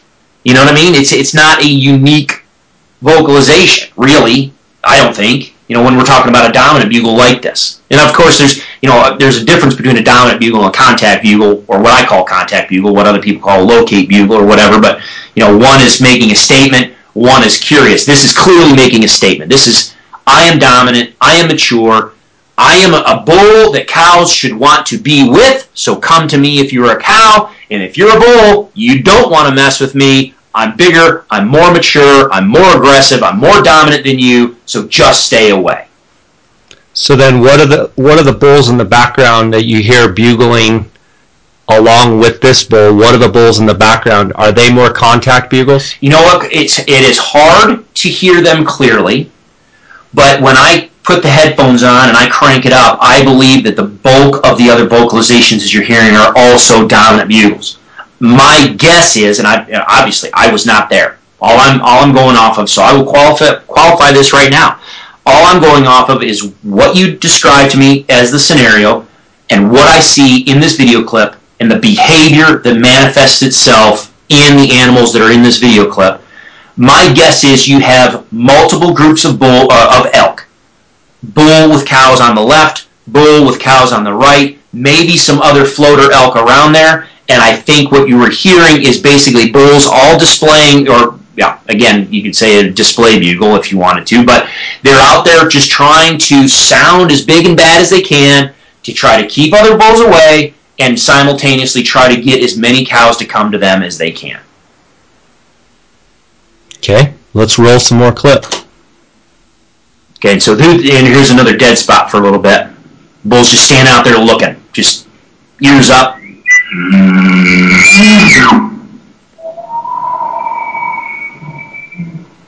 Okay, you can hear that clearly, that other bull in the distance, that was the same classification of a bugle. And here, let me pause it. And when I say classification of a bugle, listen to the structure of it. And that's kind of what I focus on when I, again, the bull vocalizations series, it's all listening to the classification of the vocalization, or the characteristics, excuse me.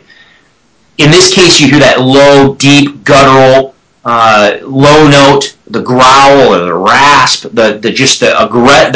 if you want to put aggressiveness, you can. You want to put, growl or however you want to describe the lead in and the bulk of that vocalization. The bull he's not spending the bulk of his time emphasizing the high note of his bugle. He's emphasizing the low, guttural, raspy, growly, aggressive, quote-unquote, sounding portion of the bugle. So clearly, at this point, it's not a seeking, he's not curious, he's not trying to elicit a response, he's sending him this is information sending vocalizations. I'm making a statement, okay? And the other bull off in the distance did the exact same thing. If you listen to the characteristics of the vocalization, you will hear, even though the bulls sound different, the characteristics of the emphasis of different parts of the vocalization are the same. Does that make sense? Or did I confuse the heck out of you? No, I think it makes sense. Back to something you said, if they just emphasize on the high note, what kind of bugle would you classify that as? That typically starts going back over to a contact bugle. What other people say is a locate bugle. All right. Now you're seeking and listening. You're trying to get information. Okay. Let's roll some more clip. So again, the bull's just standing out there listening to all this. He's just kind of looking around.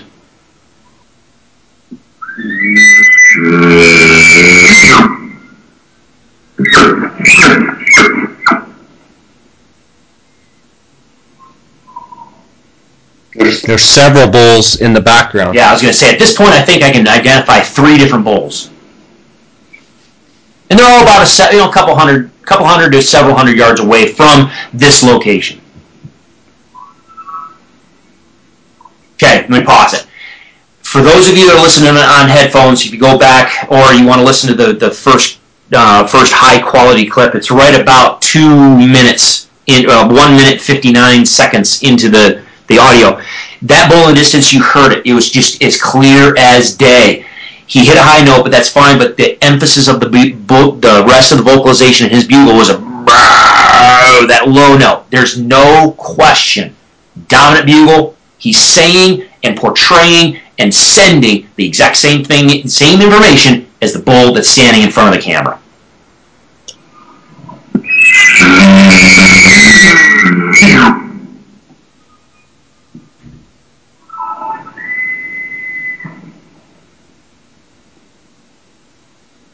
Yeah, his head is up, his ears are forward. Now he just drops his head, takes a couple bites. This bull is totally relaxed. Even though he sounds so awesome, so gnarly, he is completely relaxed. He's not fired up in an aggressive way. He's just looking around.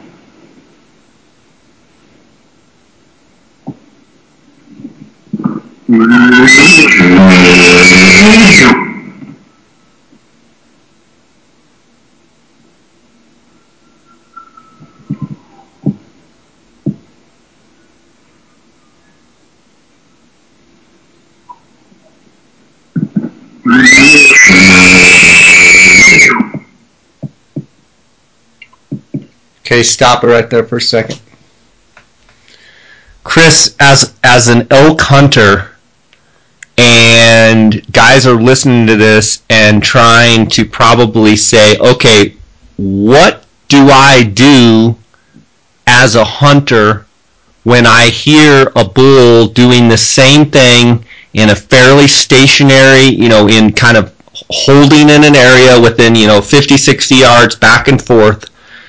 What kind of approach would you recommend that a hunter have to be able to call this bull in? Obviously, Dar and Jeff, when guys see this clip, the bull's basically within shooting range most of the whole time that the bull's in this clip. Yeah, and where you just had me stop it? Oh yeah, he just walked wide open. What I'm guessing, 30, 40 yards maybe. Yeah, and I mean, you see Jeff, you see the hunter, and you see the bull in the clip. Jeff's in the clip, the bull's in the clip. It's all right there. But from a strategy standpoint, for when guys hear this exact, real dominant bugle, how do you approach that as you're, moving in, trying to get closer? What's your approach? Well, in this, again, you know me, and I've talked about it before. I do personally lean heavy on cow vocalizations. I think anyway, my understanding of cow vocalizations and what I do in a targeted standpoint, I would feed this bull assembly mews until I put him in my client's front right pocket.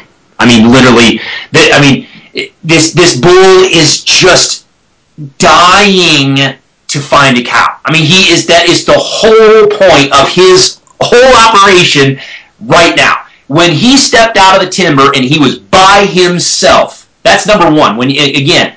This is why understanding behavior and understanding the visual clues that the elk will give you, pays such huge dividends on your success out in the field. Because I don't care if this bull had 30 cows off to the right. He just left them. He just walked out into this opening by himself. The vocalizations that he's giving clearly suggest he wants a cow. He is trying to attract cows. He's trying to keep other bulls at bay, but he is attracting cows. You've already told me the time period in September where this is, which we're typically, if we're talking about that 20th to 22nd, somewhere around there in September, we're talking about right around that fall equinox. Okay? So we know there should be cows cycling into estrus. Bulls at this period of September absolutely should be wanting cows as much as possible.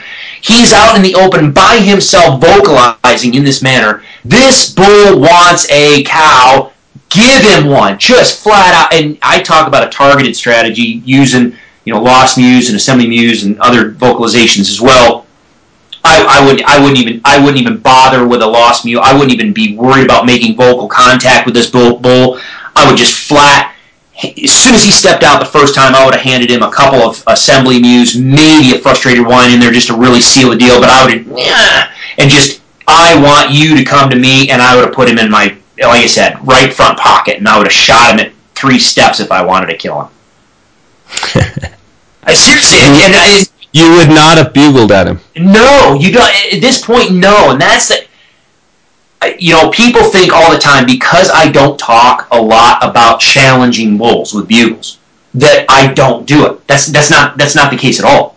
I think there are a few strategic times where challenging a bull is absolutely the thing that you need to do, and sometimes it is all that you can do in order to make that scenario happen. A few years ago, I had a limited draw license in Colorado. I had hunted for a solid 10 days, and I was putting everything out there, and literally the biggest bull I had a shot opportunity at, the only way that I got him into range and stopped him where I did was because I flat out ripped out my bugle, and I flat went after that bull, physically running after him and literally challenging him and just blowing a bugle like this, big, nasty, as gnarly as I could, until he finally had enough and stopped, whipped around, and came back out to try to either run me off or fight me. Unfortunately, I had just too many sticks in the way, and I couldn't make the shot. It wasn't a clear shot, and he turned around, went back, and took off with his cows, and it just didn't happen. But the only reason why I got in that situation is because I challenged that bull. There are times, yes, challenging a bull is by far the best thing to do.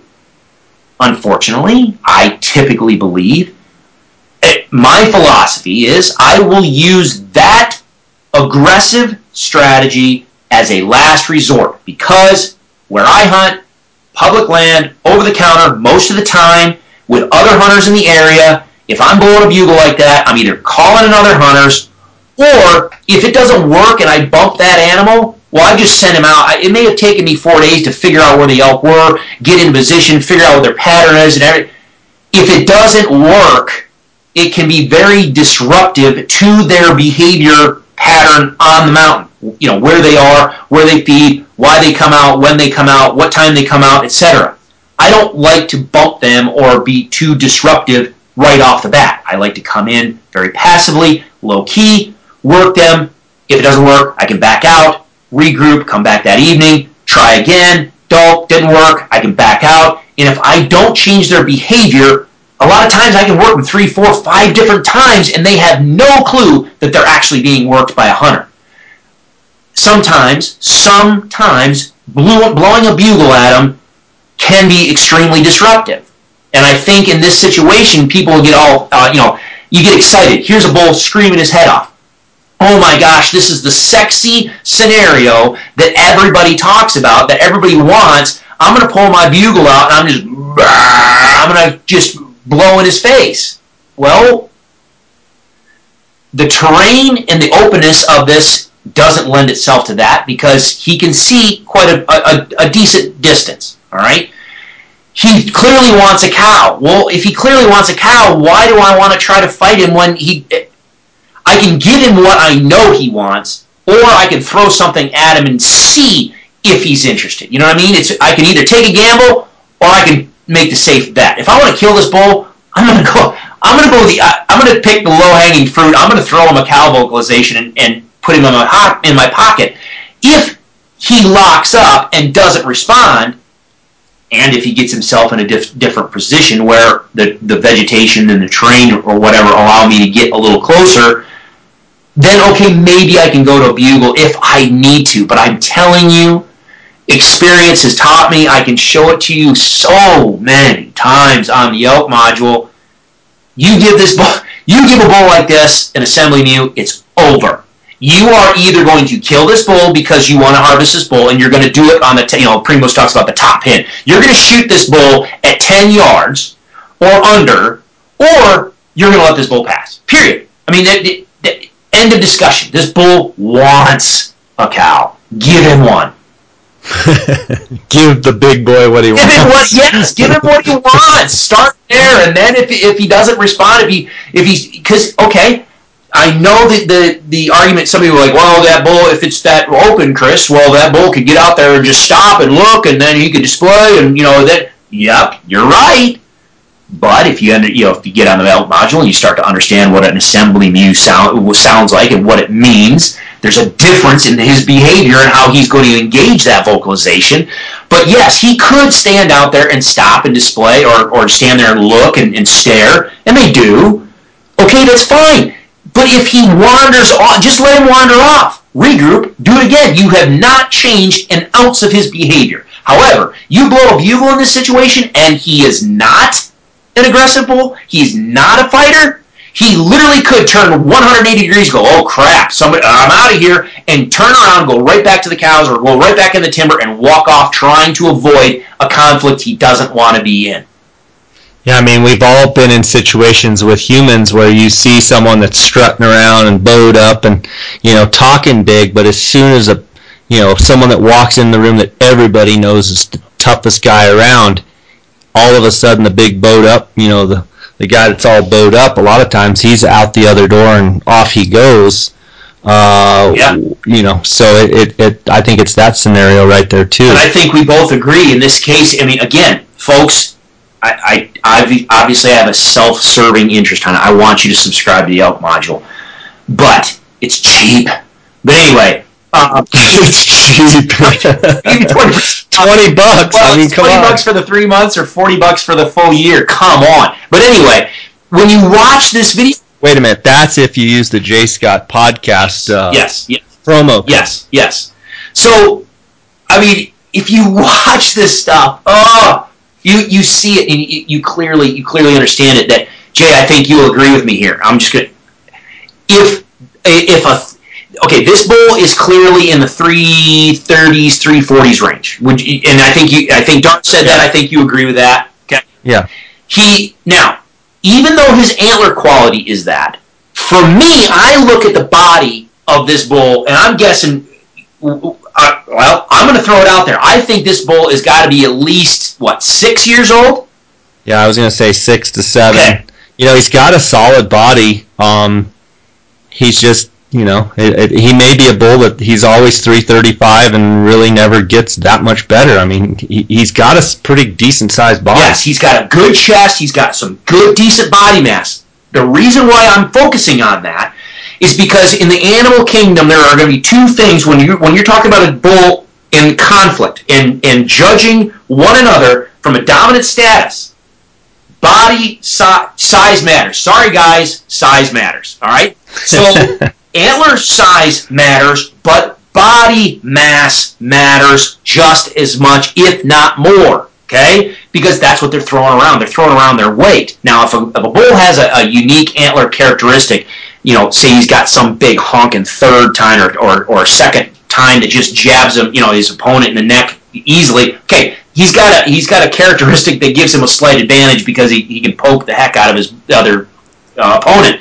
But even if they had equal matched antlers, another bull walks in here that's bigger body size, I really am not convinced that this bull wants any sort of conflict. I bet you if a 360, 370 bull walked out into this meadow and came up, if again you watch this video, there's a little slight knob, there's a little ridge.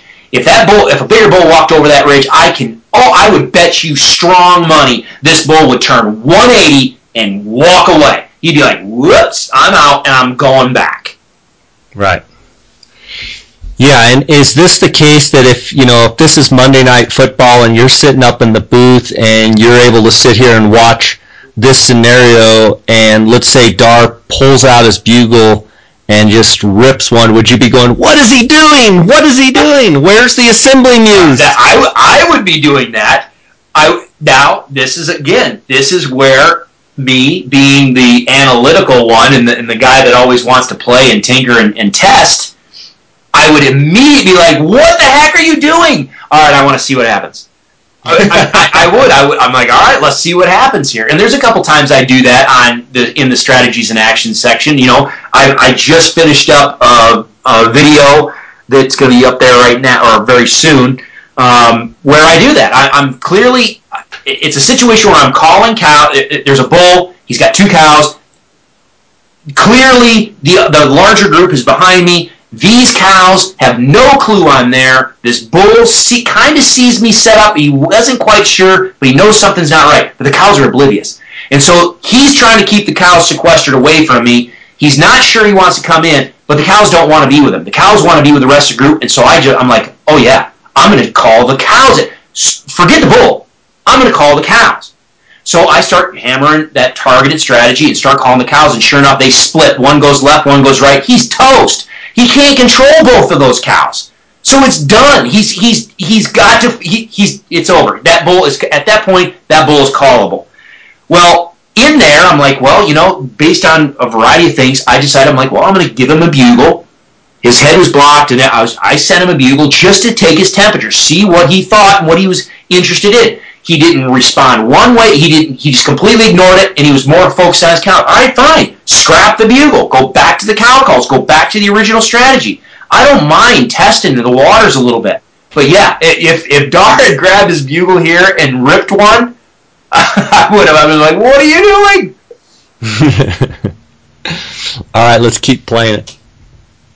This bull is just gently walking. His head is...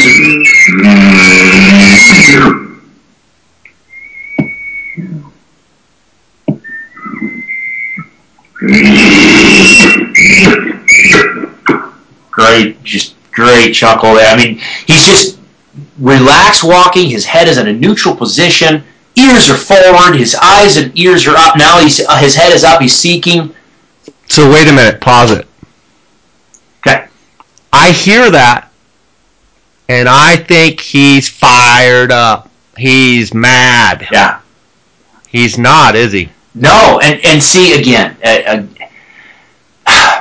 But what? Okay, before you say something, 25 years worth of education on elk calling, and there's been a lot of people that have given their opinion. The general opinion is when you hear a dominant bugle like this, you instantly say, "Oh, he's fired up and mad." Yeah. And he wants to fight. That's why 90% of the hunting public calls it a challenge bugle. Because they're like, oh yeah, he wants to fight. He's challenging those other bulls. Okay, so my question for you is, in his behavior, what are you looking for that, he is mad and he does want to fight? What is the difference in what you're seeing right now? If you watch a bull and he starts getting aggressive and he wants to fight, you're going to see his head in a different position. You're going to see his ears in a different position. He's going to hold his rack in a different position. He's going to start swaying that head back and forth. He's going to make exaggerated movements with that rack. He's there, and the gallery again. This is why and I appreciate the partnership we have on this, because I think the video is so important to see this.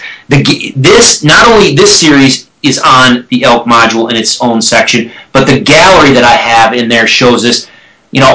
I can't tell you. I don't know off the top of my head how many clips of the gallery I have in there that absolutely destroys the typical notion of a quote-unquote challenge bugle. Because it's not. I mean, you watch them in so many different scenarios that they're clearly not challenging another bull. The number one scenario where you'll hear this vocalization is not anywhere near another bull. It's literally when a bull goes up and scent checks a cow. You've seen it. His antlers are up. His head is up. He's lick, lick, lick, lick, lick, lick, lick, lick, and he's going behind the cow to taste and scent check her. When he goes up and scent checks her, if she is not receptive, two things are going to happen. One, she's going to drop her head, she's going to chew, chew, chew, and she's going to do submissive chewing, which indicates to that bull, I'm submissive, I'm listening to you, I'm not ignoring you, I recognize your dominance, but I am not receptive yet, so I'm going to move away from you. All right? So she's going to do submissive chewing. As soon as she does that and moves off, he is going to, I will tell you right now, 99.95% of the time, he is going to rip off with a level 2 dominant bugle. It's just what they do. Because he came in, he checked her, she rebuffed him, he's right now, instantly, I need to establish my dominance. Wow! I'm the man. You should want me, okay? I'm the one that needs to breed you. I'm your guy. So yes, you rebuffed me now, but I'm right here, baby. Okay? So when people hear this type of vocalization, a lot of time, I know it's the sexy side of elk hunting and calling elk, challenging them, having them come screaming in your face. It's awesome. Okay? But most of the time when you hear a bull doing it, I will postulate, I will put out there that he's probably not challenging another bull. He's probably either doing this, trying to broadcast himself, give the appearance. He's, again, just like we talked about in the last one, and I know we've talked about in other ones, when we vocalize, we're painting a picture. We're putting something in their mind. They are expecting to see something based on what they hear. And what they hear is going to paint a very vivid image in their mind. They know what they should expect to see or encounter. So when they bugle like this, they are painting a very vivid picture. All right? So, yeah, most of the time, no, they're not challenging one another, and they're not being aggressive. They're painting the picture that they're a dominant, mature bull, and they're just broadcasting that out there so that way the animals that cannot see them perceive them to be at least dominant, mature, aggressive, what have you. And this bull, his head is neutral, his antlers are up. Now, when he bugles, he lays his antlers back. That's fine. But when he's walking, his antlers are in a neutral position. His ears are forward. He's seeking. Every now and then he lifts his head up. He's looking, and his eyes and his ears are in concert with one another. They're looking and listening in the exact same direction. He's cruising the landscape, looking, seeking. Okay, let's keep listening.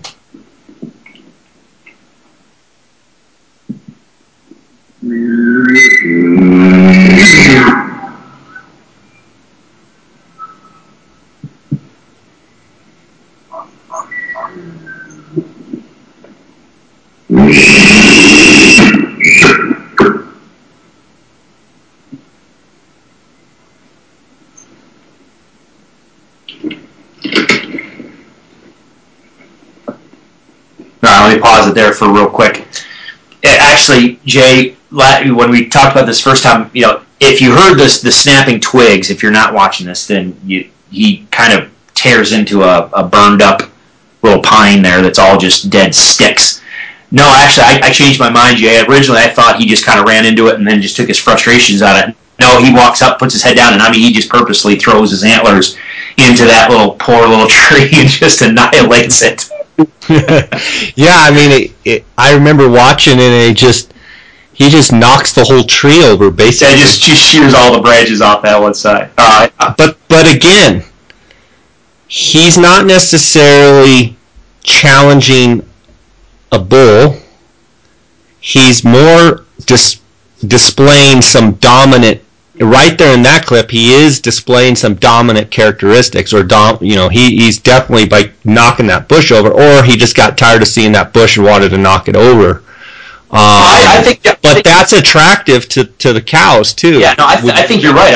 The first thing he said, no, he walks up and he looks. You can see him look sideways, and he's like, "You're done," and he whips his head to the left and just takes all the branches off of it. Yeah, that's exactly it. It makes him feel powerful. It makes him feel more dominant. The sound of that, him destroying things, makes that seem like, goodness gracious, there's somebody up there and he just destroyed it. It adds to that persona that maybe we've got a mature bull up there. Maybe if I'm a cow, maybe I kind of like the sound of that. Maybe I go up and check him out and see what he's all about.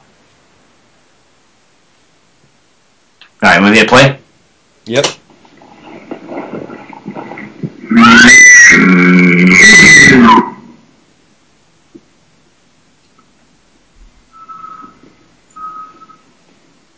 And now the bull's turned around and he starts coming back. And this is the cool thing. And here, let me push pause because we're going to want to hear some of this stuff. But if you watch this, you got to watch this. I don't know how a random. This bull gets to a point where he can literally walk straight or just randomly turn left. If he walks straight, he is going to walk between Jeff and Dar. This bull is on a dead beeline towards Dar. I thought for sure they were going to be in a situation like you posted on, with that bull just in your lap. But for some reason, this bull turns at the last second and goes left and then goes right back around him. But I thought for sure he was going to be in their laps.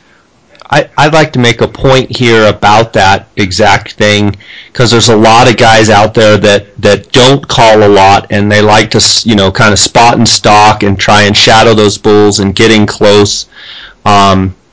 If you have the wind right and you're able to get close to a bull like this and you're not a caller, a lot of times if you hang tight or close the distance when you can, when he's walking away, if you can keep shadowing him and just kind of stay in there with him, especially when a bull is kind of walking on a ridge back and forth doing dominant, you know, level 2 dominant bugles where he's just kind of, you know, he's throwing it out there, there's a good chance that he's going to turn for whatever reason and start coming right back your way and give you the shot. So I want to encourage guys to get as close as you can and shadow these elk and try and, you know, you never know when that bull's just all of a sudden going to turn around and walk right by you broadside and give you that shot. Absolutely, and that's a great point. You know, there's some extremely successful hunters that do very, very little calling. They just shadow them and spot and stalk them, or they just listen to them and they just charge in there. Dan Evans comes to mind. I mean, that guy has killed some just incredible. Oh my gosh! If anybody go to, you know, check out Dan Evans, Trophy Taker, and look at his trophy room. Goodness gracious, it'll make you sick on the number and size of the bulls he's killed. And I think Dan, 90% of those bulls he's just snuck in on and does very little calling. So calling is a tool. Even though I'm passionate about vocalizations and communication and behavior, and I love to call, I'll be the first to say calling is just a tool to use to help you put that animal on the ground. And in this case, you didn't need to do a lot of calling, if any, because this bull's right there. And what you touched on right there is huge. Now, like I said in the beginning, we're letting the dead spots in here roll in real time.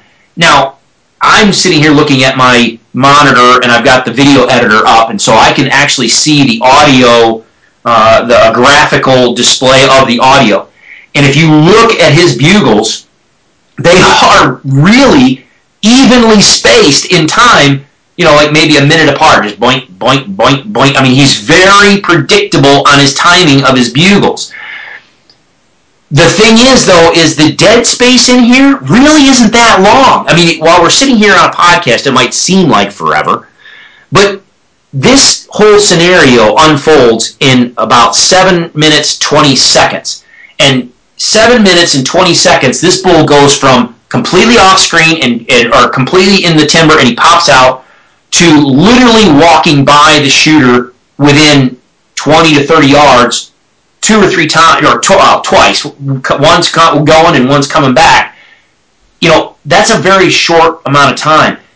Patience is key. I show in the gallery, and especially in the strategies and actions section where it's all video based. Okay, for the people that want a little bit more detail on that, the gallery section in my elk module is raw elk behavior with no interference from me or anybody else calling or doing it. It's just watching them naturally interact with one another on their own, by themselves, without any outside influence.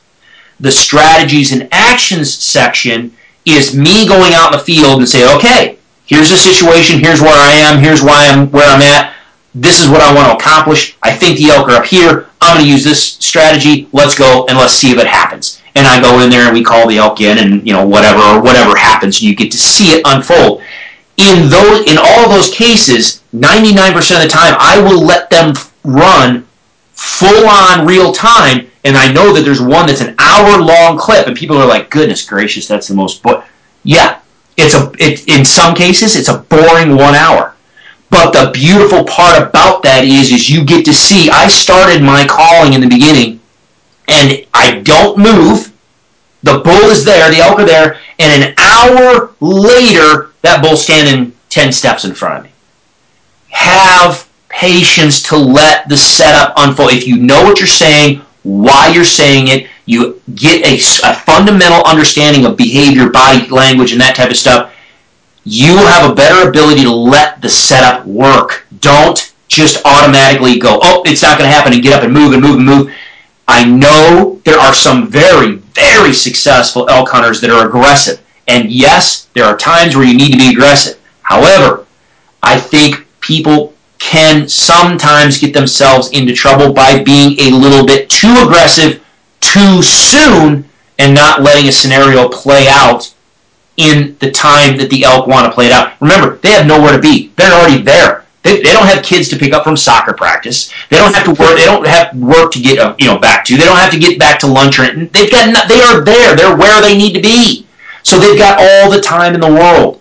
If you're watching their body language, you're watching their behavior, you can sit there and judge and say, no, I've got time. This bull is relaxed. He's not going anywhere. As long as the wind is not, in this situation, as long as the wind is not swirling, let it play out. Let it play out. Want me to hit play? Yeah. Sorry, I didn't mean to get out. No, I like it. The branch you just heard is him walking under a tree, just incidental contact with his antlers.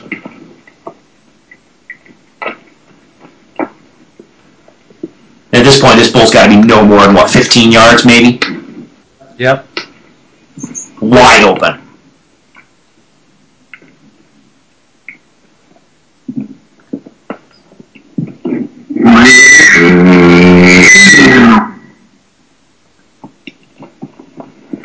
All right, now I just paused it, Jay. We were talking before about this, and let me go ahead and just give people a little heads up. I want to let people listen to this and listen closely to this next section. Okay, the bull went up, turned around, came back, and just walked by the hunter like 15 yards wide open, and now the bull is headed back in the direction from where he came. All right.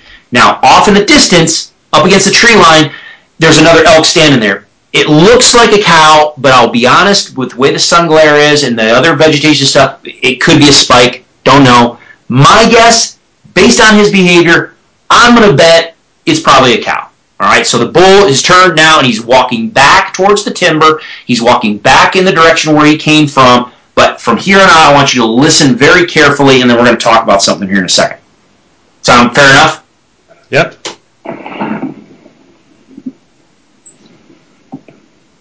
And the funny thing is, he literally heads back to almost the exact spot he came out in. Like literally the same tree he walked by.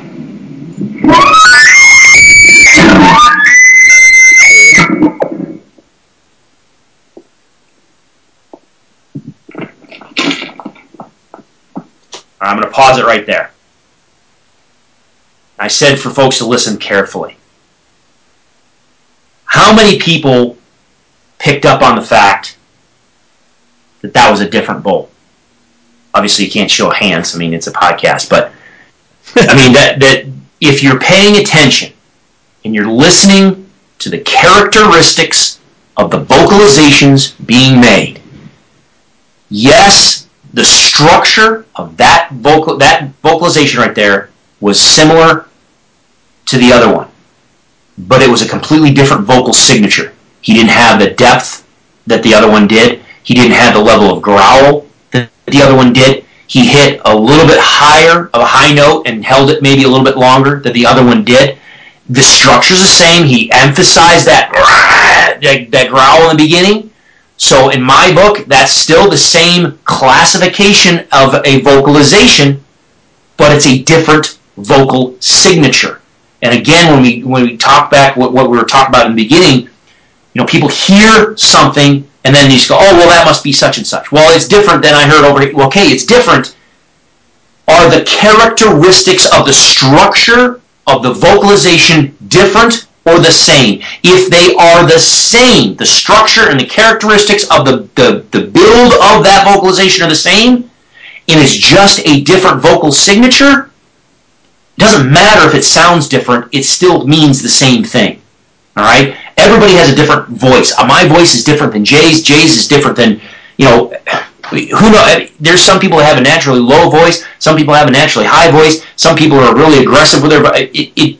Vocal signatures can be different It is the structure of the vocalization that is the critical portion that is important when you are trying to communicate. So hopefully people picked up on that. And then the other thing too is you hear the snap, crack, bite, the hoof beats in the gravel. This second bull came up over the ridge and followed essentially the path that the bull had previously taken. The original bull had previously taken, and I think he saw Dar move. I think he either saw, in the way the sun is glaring off the lens of this, I guarantee that the lens of that camera is glaring. I think the bull saw something he wasn't quite sure of, so that's why he just spooked a little bit, and he starts to trot, and because he starts to trot and he's spooked a little bit, he's going to go to where he feels safest, which is where? Literally right where the original bull just went. So, you want me to just hit play and run to the end, and then we can continue, or? Yeah. All right. So you hear him just trotting.